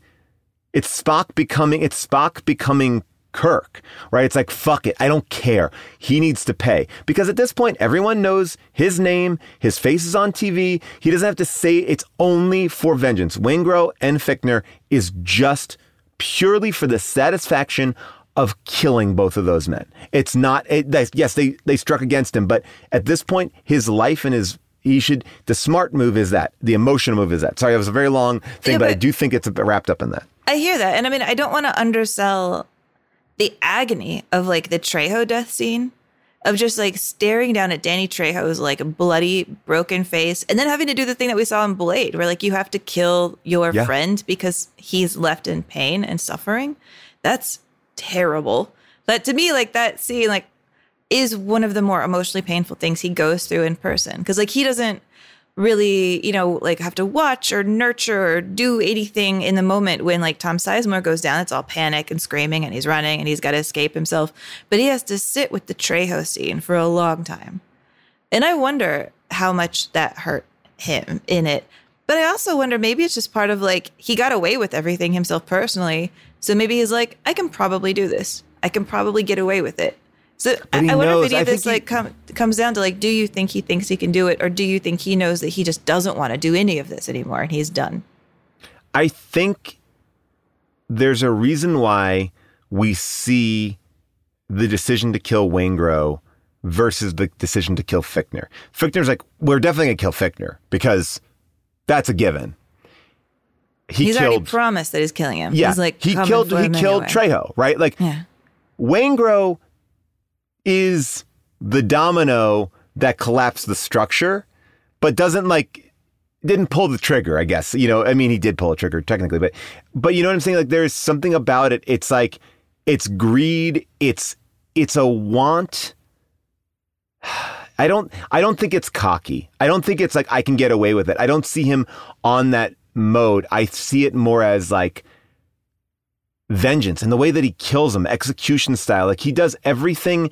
He puts himself in the middle of, there's no reason for him to, like, multiple times you see in that hotel sequence, reasons why he shouldn't go forward. Just walk back to the car, get the fuck out of there. And yet he creates this giant scene, and he reveals himself. This is a guy who we have seen get, like, unnerved by the tiniest bump. You know, hearing the tiniest little bump of a sound, which was also based on a true story, according to Chuck Adamson. To this day, I'll never understand what it was that possessed the detective to get up and walk to the washroom, because he couldn't stand sitting in this one position anymore. And the man, he had to go. And I had told these two guys, you got to go, you go in your pants or you bring a cup, but you don't get up and you don't move. And when this guy got up and walked across the floor, that's all Neil had to hear. Goodbye. They boogied, and that was it. A tiny bump makes him give up a plan. And here he's like, no, I'm going to create the noise, start the fire alarm, walk right into the thick of actual known danger where all eyes will be on me, and they are actively looking for me. So would you argue that this is, like, the sides of the coin, I think, are often distilled in this movie as, like, good guy and bad guy? And I want to say that I think that that's bullshit, because I think it is about emotions. I think it's about, you can live in a life where you make the right choices and you act the smartest way possible, but you leave unfulfilled. Or you can live a life where you're just driven by him. Like, they're both, like, that's the difference, right? Like, because I feel like Vincent Hanna is energy. He is, the way that he lives his life is bombastic, right? It is, he's leading, like, when he messes up, he's fuck, I'm mad, right? And it's like, you see it with the scene when he catches his wife cheating on him when he takes the TV. Now, that's a funny scene. It's funny because he's so angry. He's not violent. He's not going to beat the shit out of Xander Berkeley, but he's going to just think, fuck, I don't know what to do. And he's like, the only thing he has is this TV. And so it's like, I think if De Niro walked in, he would look at the situation, shake his head, and walk right out the door, right? But Pacino is so emotional, like he can't keep it together at dinner when he goes out because we fucked up. Like there's this energy of him, like he carries the weight that maybe that's the switch, right? There's a switch there, because it's sort of like he carries the weight of emotion so much into his next thing, and De Niro is able to extract emotion from everything. So at the end of the movie, what you have is De Niro finally having emotion, and then Pacino being able to compartmentalize emotion, going, yes, my daughter or my stepdaughter is on the verge of dying. I got to get back out and catch this motherfucker. And so he kind of does the De Niro, and De Niro kind of does the Pacino for their last moves, and that's what reveals them to each other. I mean, as an audience member, like watching this all play out, the part of it that I enjoy really intellectually is like, who are we rooting for? Who are we going for scene? And it's like, there is a natural tendency, I think, for us and audiences to love the bad guy, the robber, the Bonnie and Clyde. And like, it's not at all unheard of for us to like want to align with De Niro and be like rooting for De Niro to get away with everything, right? But so you've got the layer of like cop and robber and like our inclination to kind of like the robber. And then you've got on top of that, the way they behave. Pacino acts more like a bad guy in a way. Like he's more yelling and screaming. He's not in control of his temper. And De Niro does that thing of just showing up and always being calm. And so you're like, oh, he's more reliable. Maybe I trust him more. And then I think the film kind of adds to that, and it starts to creep up on you that it's not the screaming necessarily that is an example of somebody being unhinged. It's the calm that is an example of somebody being unhinged. Because to me, the scariest De Niro scene is when he comes home, there's been a big shootout, Amy knows about it, and he is like so crazy in what he's asking her to do while not raising his voice at all.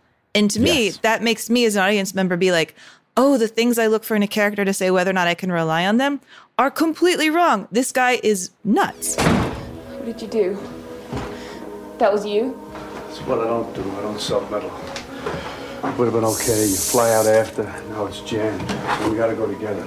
Those other people were with you? My friend Michael.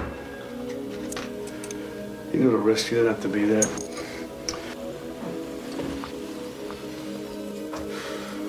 Range, you got wet. Get packed. Let's go. And so I like that trick. I like that trick on the audience of like us going back and forth on who.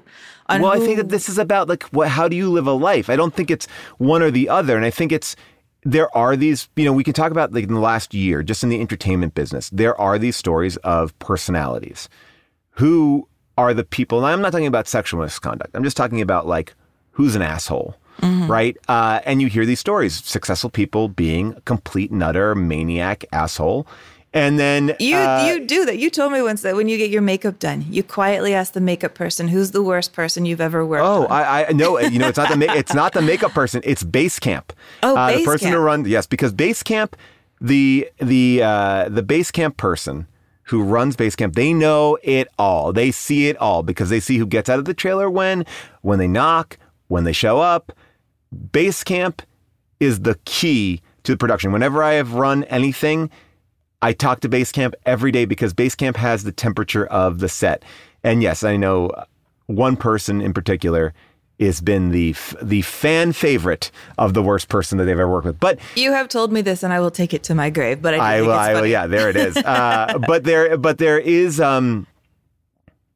is this idea, right? Like this idea, like perfectionism only comes in two sizes, or at least that's like in the 90s. I think that's a very thing. It's like I yell and get my way, or I think Michael Mann is probably the other way. Michael Mann's like, I'm this guy. I'm the nose to the grindstone. I'm going to work. I'm going to make a 180-page script. And I think there are two sides. And I think a lot of times when you're the quiet person, you look over at the bombastic person, like maybe I should just be more bombastic. And what can you get more with? And sometimes when people are scared of you, they work better. But sometimes when people are, treated with, well, I think all the time when people are treated with respect, they act better. But it's like, there is this, I think, idea of like, who should we be? And this just came out recently too about Vincent Hanna. I think Pacino has felt very, look, this comes after Scent of a Woman. This is the Renaissance. Pacino has like taken like 4 years off here, right? Like I think he makes Revolution, right? And then doesn't make another movie for 4 years. So this is kind of his comeback era where he's Scent of a Woman and this kind of bigger Pacino devil's advocate performance. But this performance is, he said it in this clip. He's like, we made this decision. We never showed it, but like Vincent Hanna chips cocaine. First of all, I've never heard the term chips cocaine. I never heard chips either. Which I love because that means that like Pacino knows cocaine terminology that's like from like the 70s that we don't even know.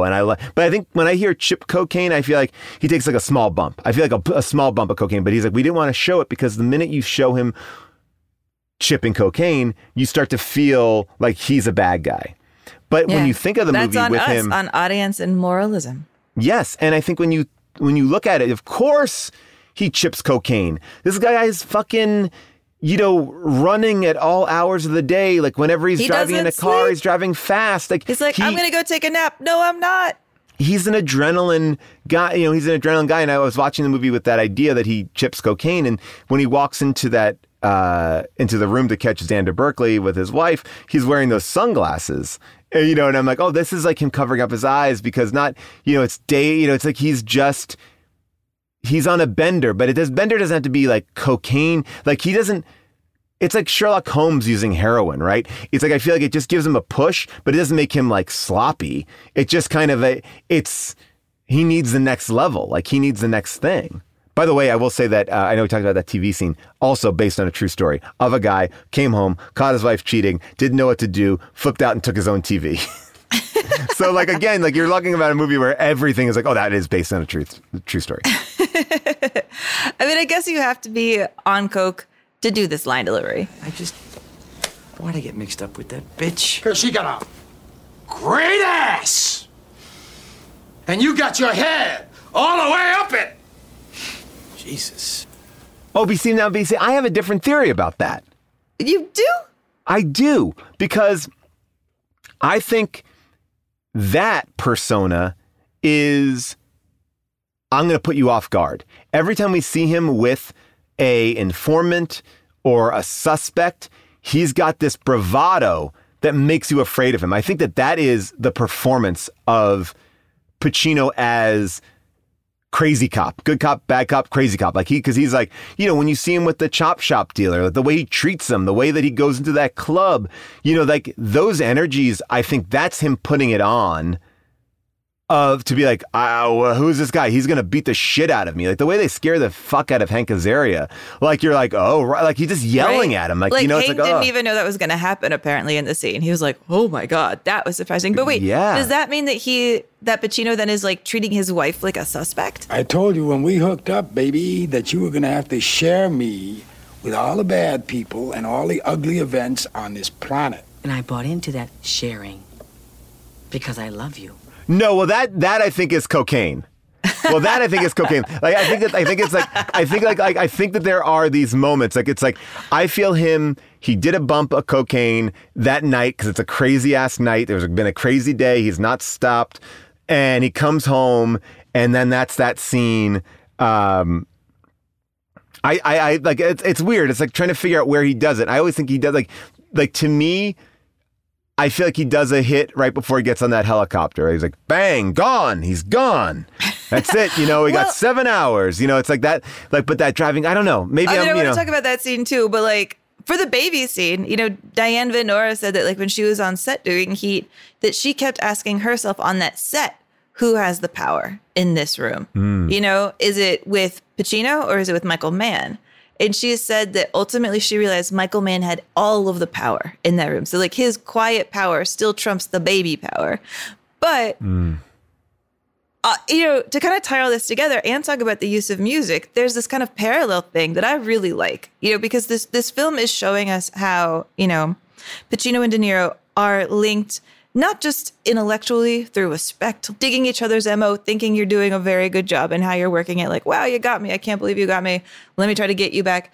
And having that kind of mental link that he first shows us in the in that robbery, aborted robbery scene, where you're like looking at De Niro through like an X-ray vision almost. And they're kind of cutting back and forth between the two men's faces as they're like picking up on each other's vibrations. And De Niro decides not to do the crime.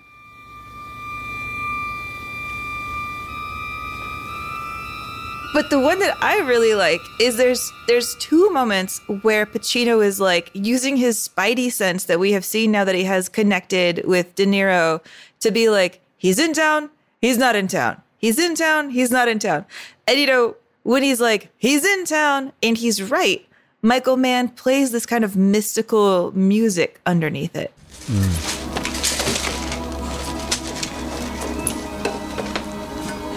He's here.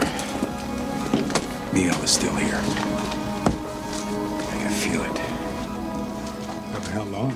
And I feel like that music is almost saying like, yes, there is a strange intuition here. They are linked. These men are connected in ways that we can never quite unexplain. But in the other scene that you're talking about, when he is like, nah, he's gone. There's no music at all. And I feel like that is Michael Mann implying that the link is in some way broken, that he's wrong, that he's just saying that because he needs it to be over. You know what? Neil is gone. Bam! Flying like a bird. Come on, Vincent, how do you know? We still got bait. Maybe some time. Got. What do we got? What do we got? Bon voyage, motherfucker. You were good. He's right. Right? His instinct is right. He is gone. And unless De Niro makes a fatal mistake, which he does. And so it's I think what you see in that moment is defeat. Like there's no like, we got him. Like there's like that's what I'm saying. These men are so self-realized. Like he's not going to continue chasing him. It's done. He's going back to his hotel, take off his clothes, go to bed, and sleep for what he says, like sleep for 10 days. It's like he is aware that he failed, and I think that moment needs to be empty. That's an empty moment. I think he's trying to break it. I think he's trying to be like, no. I think he can't take it. I think he's tired. So yeah. I also think he's like mad. And he doesn't want to say like you fucked up or I fucked up. Like it's just like that, those outbursts, those little things are just like, it's kicking the trash can. It's like he's a monster too. He like his prey got away, his food got away. Like he will forever be unsatiated because he didn't get this guy. His job is to get this person. It's the biggest failure that he could possibly have. Although I would like to nominate a second failure. Mm-hmm. We also know that Pacino is the cop called to the Waingro serial murder case where he kills like a young teenage sex worker. Mm-hmm. We know he's on that case. He's there. He shows up. He's talking to people. He totally drops that case to keep working on the De Niro case. Well, that's not robbery homicide. Yeah, but De Niro like interests him more. And I kind of feel like if Pacino had cared more about tracking down that serial killer, maybe this wouldn't have happened. But how did they get Waingro? I forgot now. Because they got him. They got Waingro. So they done. Oh, wait. Waingro tells the cops about it because he's trying to get De Niro in trouble. But I think they think he's a rat. I still don't think they know that he's the murderer. So like they get their man, like, and Waingro comes to them and tries to rat out the crew. And I think that this is all part of the master plan because they know that they can dangle Waingro and that could maybe be their last ditch effort to get De Niro. So that's why he goes, call up every pawn broker, call up every person you know, let them know that Waingro is in this hotel under this name. And that's how, that's how the information gets to De Niro through, John Voight. For sure. But what I'm saying is I think they're using Waingro as bait, and I don't think they know that Waingro killed the teenage sex worker. But this is something I am very confused of. And, I'll admit it, while I'm talking about things that confuse me about this plot, when De Niro was driving to the airport, I'm not sure he has the money.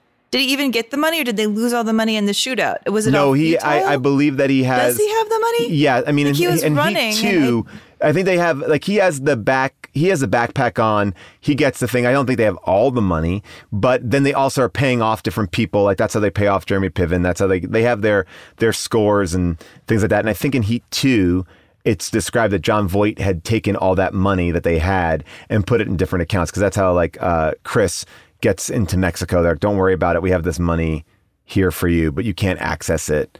Because even if they only had one of the bags, that's like $3 million. So yeah, one bag would be enough. Yeah. Like the actual real life, Macaulay, I think he was shot over like $13,000, which feels like so sad. Even back in like the 60s, in Chicago, really by the way, too. It's a very different place than LA. I mean, just as far as like what the culture is. But anyway, I hear what you're saying about like, well, does he really care? Well, I think, Pacino tells you exactly what he wants you to know, which is, I am who I'm hunting. He's not hunting Waingro.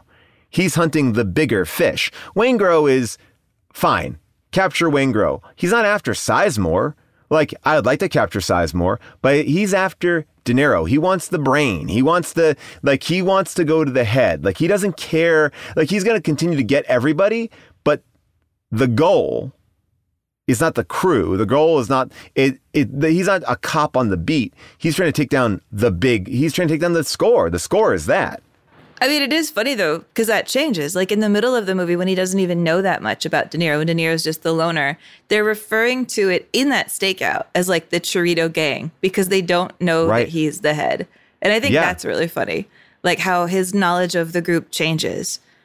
But, I do think there's something like, I want to take down the guy who challenges me and is like me, and maybe some other girls will get killed in the meantime, and I don't care as much. But it's the Sherlock Holmes Moriarty idea. And I think about White Heat the same way. It's like, it's two people at the top of their game working at each other. Like the cops in White Heat are incredibly smart. We talked about how they, do all the logistics in the street. I think we could talk about this as like, the number one Heat fan, our famous Heat fan, Christopher Nolan. You see that with Batman and Joker in The Dark Knight Rises, right? It's like, I get you. I get what you're doing. And we're both working on this level of, it's my chaos is different than your chaos, but it's both chaos. It's like this idea of it's the greatest challenge. And I think that's what we always want to see is like that these two forces of nature coming at each other, and trying to make it, and trying to figure, it's The Rock and Vin Diesel. It's like, how can we best each other?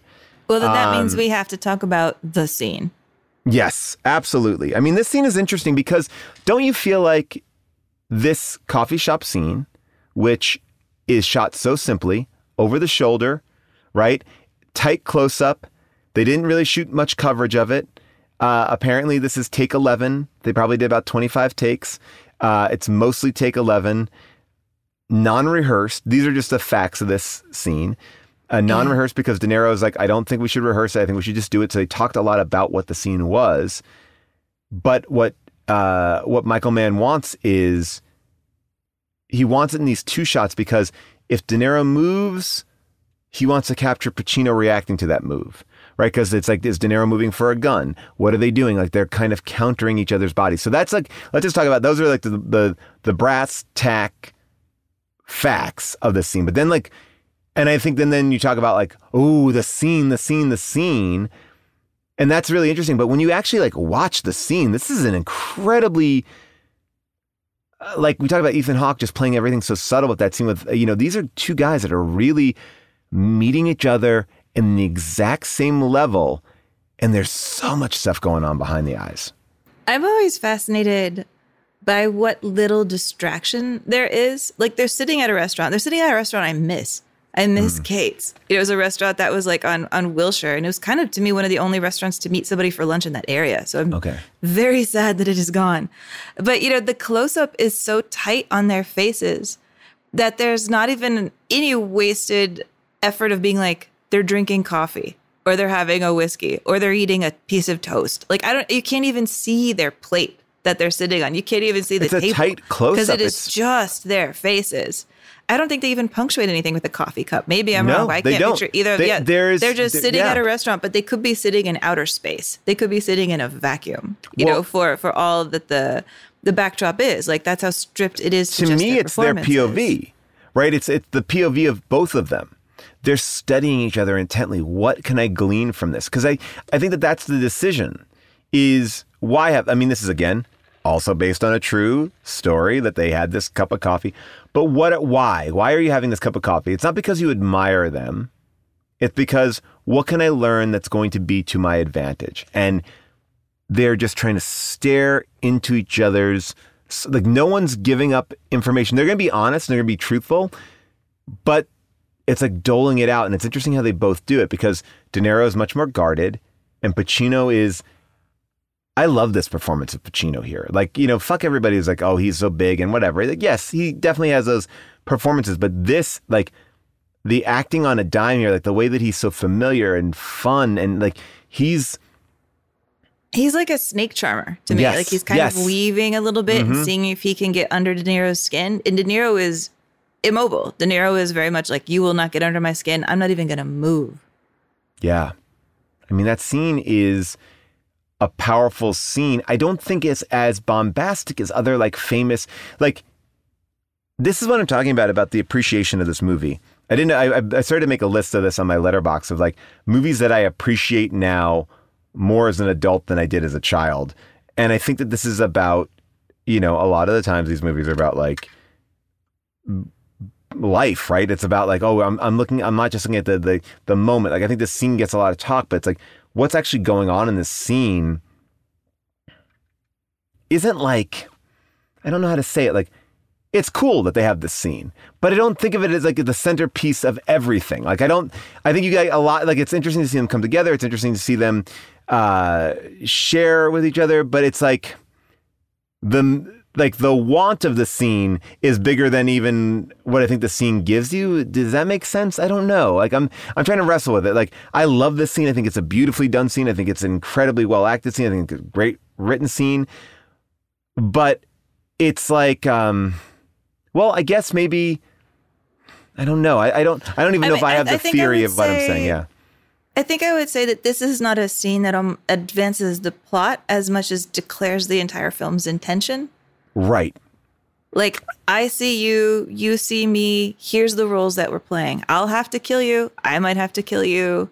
This is how it works. We are announcing that I am the cop and you are the robber. And, absolutely. And admiring each other for that. I think it's, well, you know what it is? Or at least respecting. Yeah. I think where this scene works and why it's so effective is what's not said, right? It's like what you're gleaning from the situation. And I think it's one of the rare examples where we can see this scene done by two different actors and see the difference of how it could be, right? And we talked about it briefly, but Michael Mann had the script for Heat. He turned it into a pilot. He took his 180-page script, made it into a 90-page script. Xander Berkeley, who is the man that Pacino's wife is cheating on, played Waingro in that. He's also in this, one of the only actors to be in both films. But it was it's very much Heat. I watched it. But it's different. It's very different too. I mean, it is half the time. It's, 3 hours versus 90 minutes.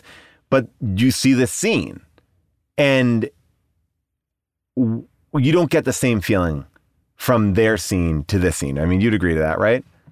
Yeah, I mean, even let's take a listen. I am never going back. Don't take down scores. I am never going back.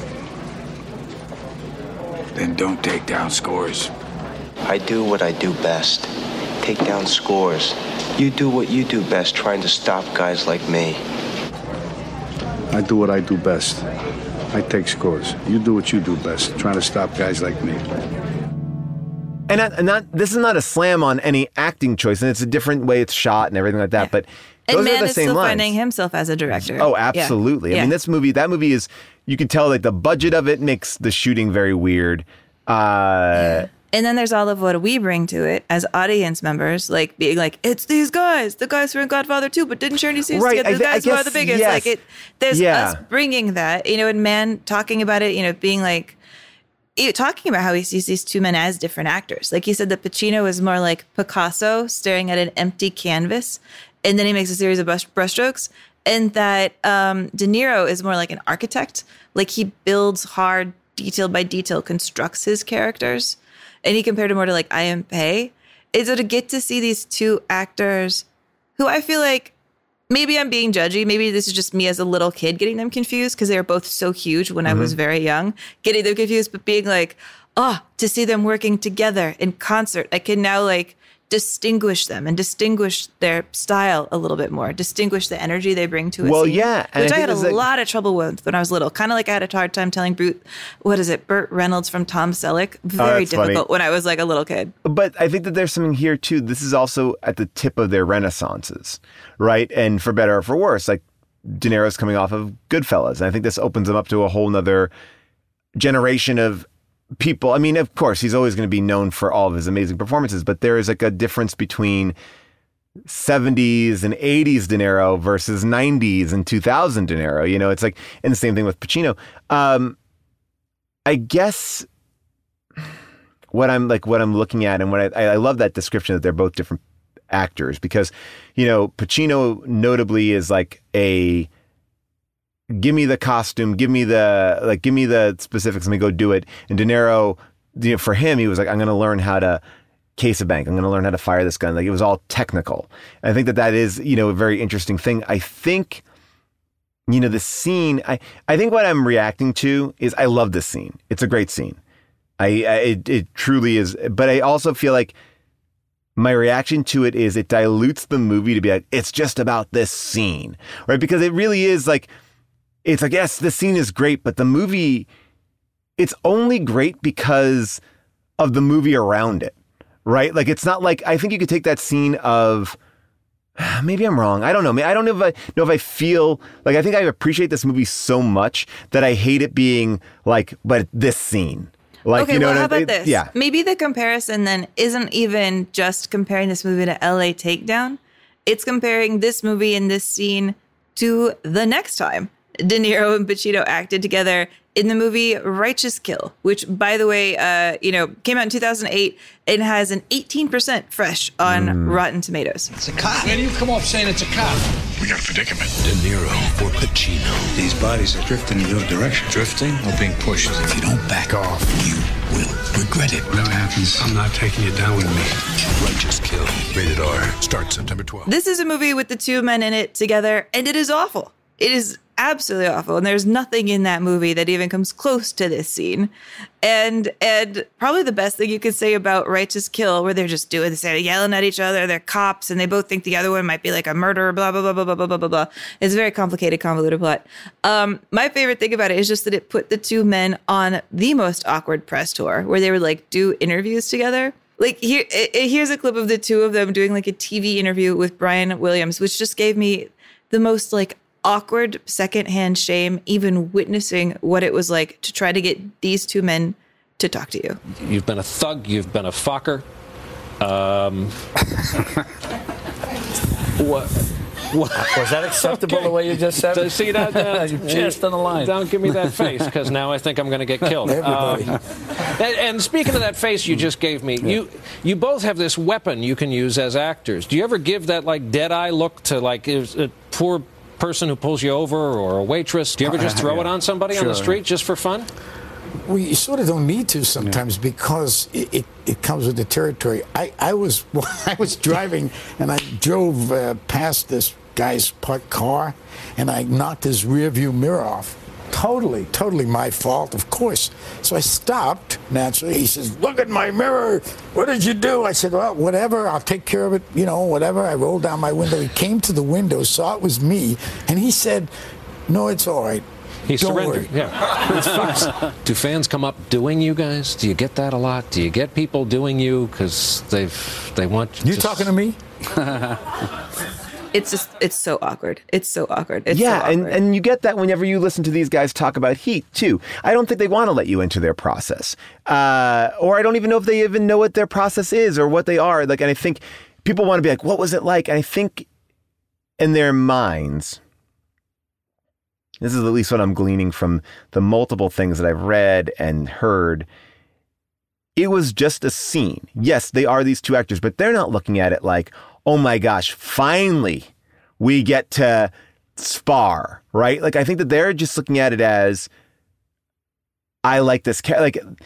I think they're looking at it the right way as actors playing these characters against each other. Yes, their styles are different and stuff like that, but they're just acting a scene. And I think maybe that's my reaction to it. Is this is just a really good, well-written scene with two very good actors. I would say they're actually reacting to it the way that their characters are. We're both professionals. Right. Let's suss each other out. All right. There you are. Yeah. It's the only time the movie kind of crosses each other because you could make a movie that's just completely Pacino. You could make a movie that is completely, De Niro. And so I love the stillness of it. I love the way that like you said, that Pacino is like a snake charmer. I love the way that De Niro does, let his guard down. Talks about this woman that he has, and I think he does that. I think he's also working his own charm and logic. What is it? What are you feeling? What are you getting at here? Tell me about your dream. And then he's trying to also figure out what's going on, but also it's I think there's an element of both of these characters, how do you do it? Kind of be more like you. You do something that I don't do, but we also are the same. I think there is an element of them, can you tell me the secret of me that I can't unlock, that I know is broken? How can I fix that broken part of me? I think, and it doesn't mean that they have to be changing who they are, but to see somebody there is really interesting. I wonder what their real relationship is going all the way back, because the one of the earliest things I could find was actually from a magazine called Screen Stars, a fan magazine in 1977. And it had them linked together in a little blurb. And the blurb went something like this. Robert De Niro just introduced Al Pacino to Bernadette Peters. And Al Pacino is in love with Bernadette Peters and they're going to get married. And that story just made me laugh. The idea of them hooking each other up on dates with Bernadette Peters, who I absolutely love, a marriage that did not come to pass at all. Right. I don't even know if they actually dated. I don't even know if that story is completely made up. But just the idea of these two guys in the 70s, really only a decade into anybody knowing their names, less almost, being hey, we're actors in the city. It just kind of piling around. If there is that deep connection between them if they do have a history like this, a tapestry like this, they're not going to tell us, honestly. Well, and that article's probably a lie. Well, I think it comes down to a very simple distinction between them. I think that Pacino is a stage actor and De Niro is a film actor. And to watch those two, disciplines kind of come together are really interesting. I think that, that may be the crux of what's so interesting about this scene is the technique is so different. And we see, obviously, what you're getting out of it is so different. I like the guy that played the Vincent Hanna role in LA Takedown. It's different. But he's still got that cocky edge to him. Yeah, he's younger. The guy who played the, De Niro's role he looked too young to me to be who he is. I feel like you want some age on these characters too. But some patina, baby. But yeah, so I don't know. I know that's a really shit way to break it down, but I think that there is something about that. I think there's always something a little bit engaging about Pacino as an actor where he's going to get you to smile. He's going to be the guy who kind of pulls you in, even as the devil. Like, he's chewing the scenery and he is your friend, and I think that he's a great, that's why I think it's his turn in Godfather is so amazing because it's like, oh my God, you watch him go from this one guy to the other next. Whereas like De Niro, I think always keeps you a little bit at an arm's reach, and not Fockers now. aside, yes, yeah, exactly. But yeah, so Pacino's to the left. Yeah, yeah. So I think that there's something interesting about that, like to see these two greats who are very different, approach something. But I think you're right. I think at the end of the day, I think what I like about this scene is I think that they didn't put more weight on this scene than it needed to be. They were, we're going to do it. We're going to get it right. We trust ourselves enough not to rehearse it. And like Michael Mann said, you only get something 100% once. So why waste that in rehearsal? And De Niro's like, most people don't know how to rehearse. So why bother rehearsing unless you're working with people who know how to rehearse? And I think that Pacino wanted that rehearsal because I think he's used to the stage. And then they all get together, all three of them, because Michael Mann will say often, like, I'm also in character. I'm in character as the film, which I love the way he describes it. Like, he's like, so he's like, so you have these people coming together and this is where the movies collide. They are two movies. They are like, so this is an interesting moment where not even collide, they intersect in the night. They just see each other in the night. And I love that. Like it's this is kind of a cool, in a weird way, we talk about who's the best James Bond or whatever. It's like, and that's what we're getting to see. It's like, is Daniel Craig or Roger Moore? Is it, it's like, well, they both are interesting in their own rights, but like, wouldn't it be fun to see them play a scene together? Wouldn't it be interesting to see the different Spider-Mans, which we just saw in Spider-Man? That's kind of the same thing. It's like, oh, it's different takes on the same idea. I love this. I wonder who from our era of great actors is going to go full Dunkachino. I can't imagine. Do you think Joaquin Phoenix will ever go full Dunkachino? Do you think Rami Malek will ever go full Dunkachino? Casey Affleck? I'm just trying to think of our best actor winners. I actually think that everybody's going Dunkachino. Like DiCaprio going to go Dunkachino? DiCaprio can go Dunkachino.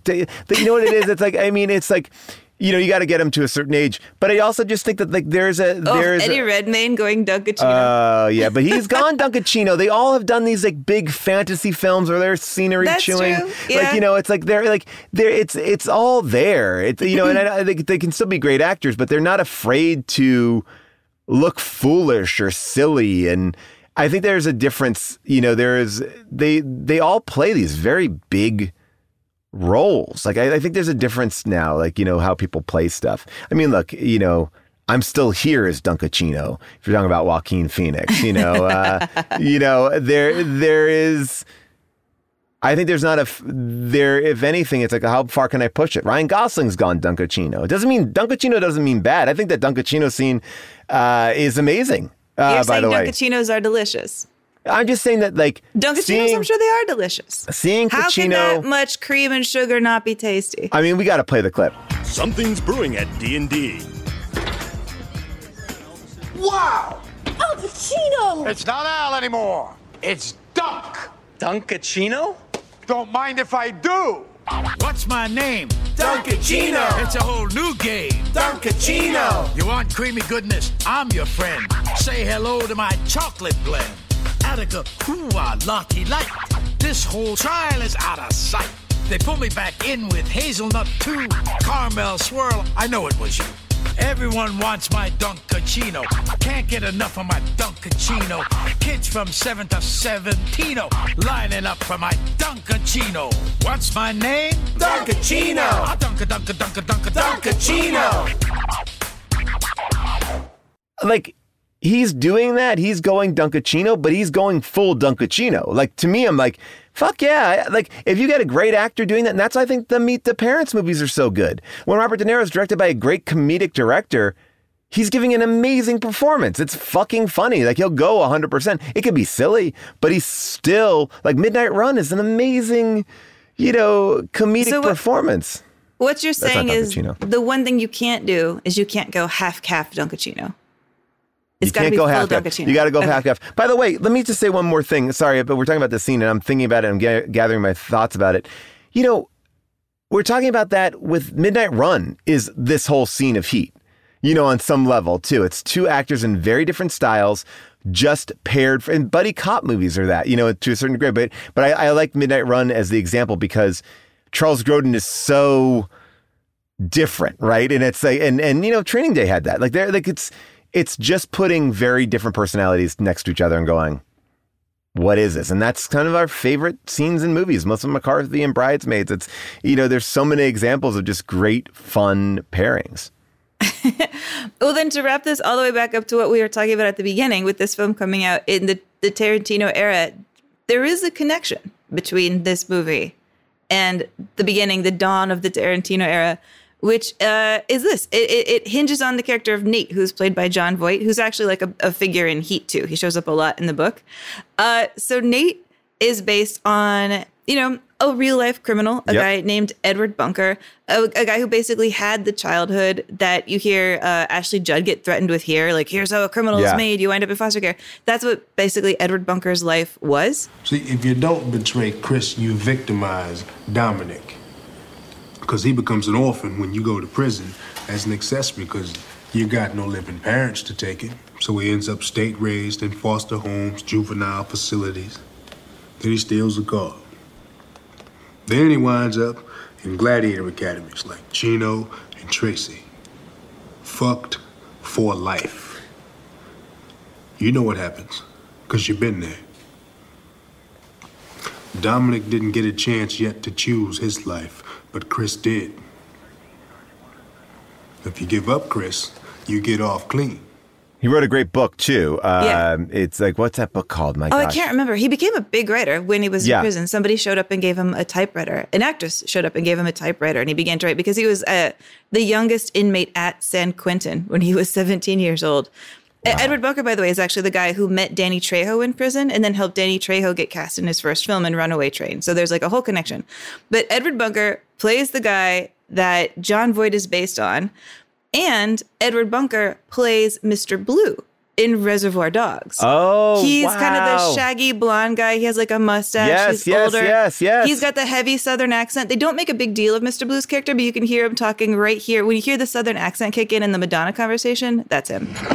Personally, I can do without her. I used to like her early stuff, Borderline. When she got out into that Papa Don't Preach phase, I tuned out. But you guys are like making me lose my train of thought here. I was saying something. What was it? A great distinctive face. There it is. It all comes around. You know, Amy, I think the thing that I'm so pissed off about now and watching it, and I think there's a Heat energy going on in our city and time, but that this movie didn't get nominated for anything. It's crazy. It's absolutely wild.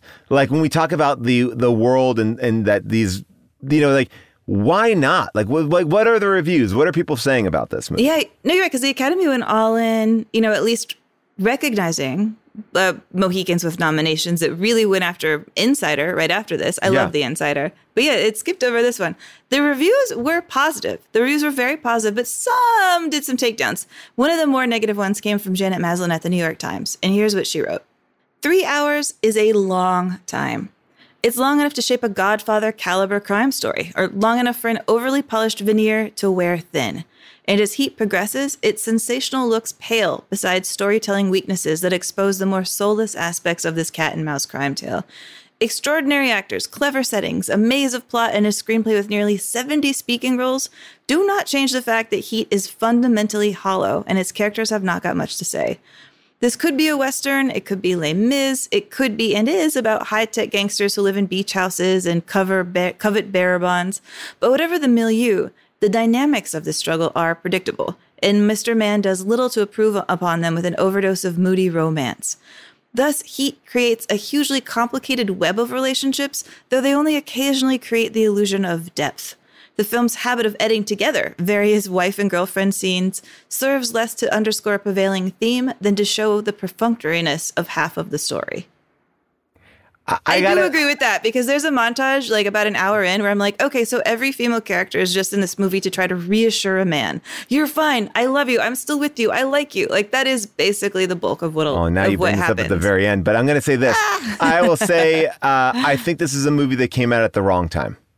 I think this is a movie where the landscape was changing and this felt old-fashioned. And I think if you go in and you look at it as what it, maybe it felt maybe old school in the moment. And I think that people were looking at it as a cops and robbers thing. And there was so much more interesting things and things that were, shot that were like this is very plainly shot. It's gritty. It's cool. It's interesting. And I think it stands the test of time, right? Like, we're talking about Heat now, 25 years later or 20 years later, whatever it is. And, but in the moment, it was bucking the trend. And I think that people didn't want to look at it. And I think it was deeper than a lot of people have assumed it to be. It's not just about cops and robbers. It's just not about, De Niro and Pacino together. It's a slow, methodical film about, the prisons that we all live in and the worlds and the way that we want to be perceived versus, can we be happy and fulfilled? Can we be, who are we really? Like, are we just chasing our tails? There's a lot of bigger questions in this. And I think that is why it exists and why it's influenced so many filmmakers and why it's, you have somebody like Christopher Nolan who I love that he's such a fan of this movie. It's so interesting. Well, then I guess we'll probably have a way of seeing if a different time will make a difference, because Michael Mann clearly can't let this story drop. He can't let these characters drop. He's wrote a whole ass novel about it, and now he's saying that Heat 2 will probably become a miniseries, which might be a way of this living Which I think it's such a better way to do it. It does seem right. I will say, having read Heat 2, and there will be no spoilers in this, I find it a little weak and kind of repetitive on top of this movie. Okay. Very repetitive, to be honest. And I'm not sure it's an improvement or does anything better. I think it does some things worse, and I think it makes this maybe look more formulaic when you stack them next to each other. But I'm also I'm a book fan, not a book critic. So what do I know? There you go. I love it. But you know what? Maybe we should continue this conversation and see how this movie is interpreted by someone who loves it so much. We've mentioned it a handful of times. I think that White Heat, you could definitely make an argument that Michael Mann probably was influenced by White Heat on some level, at least in that crime story. I think that now it would only be right for us to talk about Christopher Nolan doing his take on Heat. Whether or not it's conscious or unconscious, it is, I think, very, very much apparent in The Dark Knight. So I think that should maybe be the way that we end this series or kind of start to come to a close in this series with The Dark Knight. I think that's really fun. We started this series with Superman, and ending it on The Dark Knight, I think, makes a holistic, cyclical kind of sense. I love it. So take a listen to the trailer.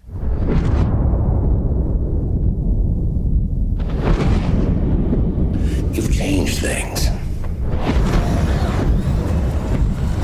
Forever. There's no going back. See, to them, you're just a freak. Like me.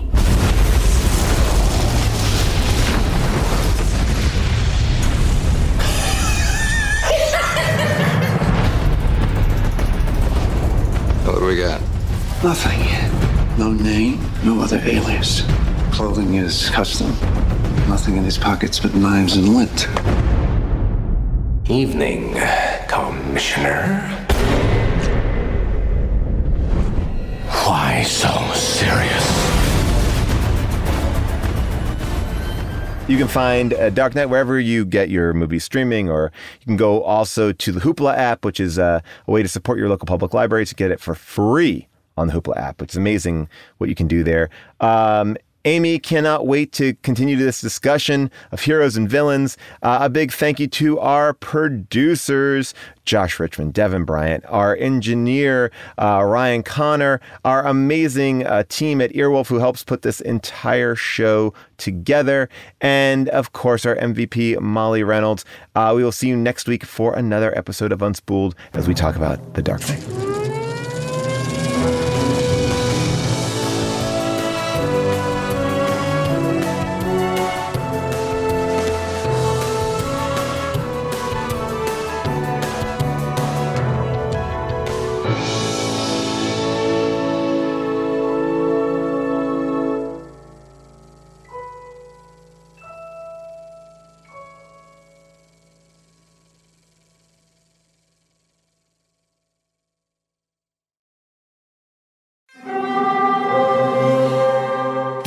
Hear that? It's the call of the Crave. And when the Crave calls, you know what to do. Try the $5 Bacon Bundle, because the only thing better than a White Castle slider is a White Castle slider topped with crispy hickory smoked bacon. So pick any two of either the Bacon Cheese Slider, 1921 Bacon Cheese Slider, or Chicken Bacon Ranch Slider. And also get a small fry for just $5 with the $5 Bacon Bundle. White Castle. Follow your Crave. When you need mealtime inspiration, it's worth shopping Kroger, where you'll find over 30,000 mouth-watering choices that excite your inner foodie. And no matter what tasty choice you make, you'll enjoy our everyday low prices, plus extra ways to save, like digital coupons worth over $600 each week. You can also save up to $1 off per gallon at the pump with fuel points. More savings and more inspiring flavors make shopping Kroger worth it every time. Kroger, fresh for everyone. Fuel restrictions apply.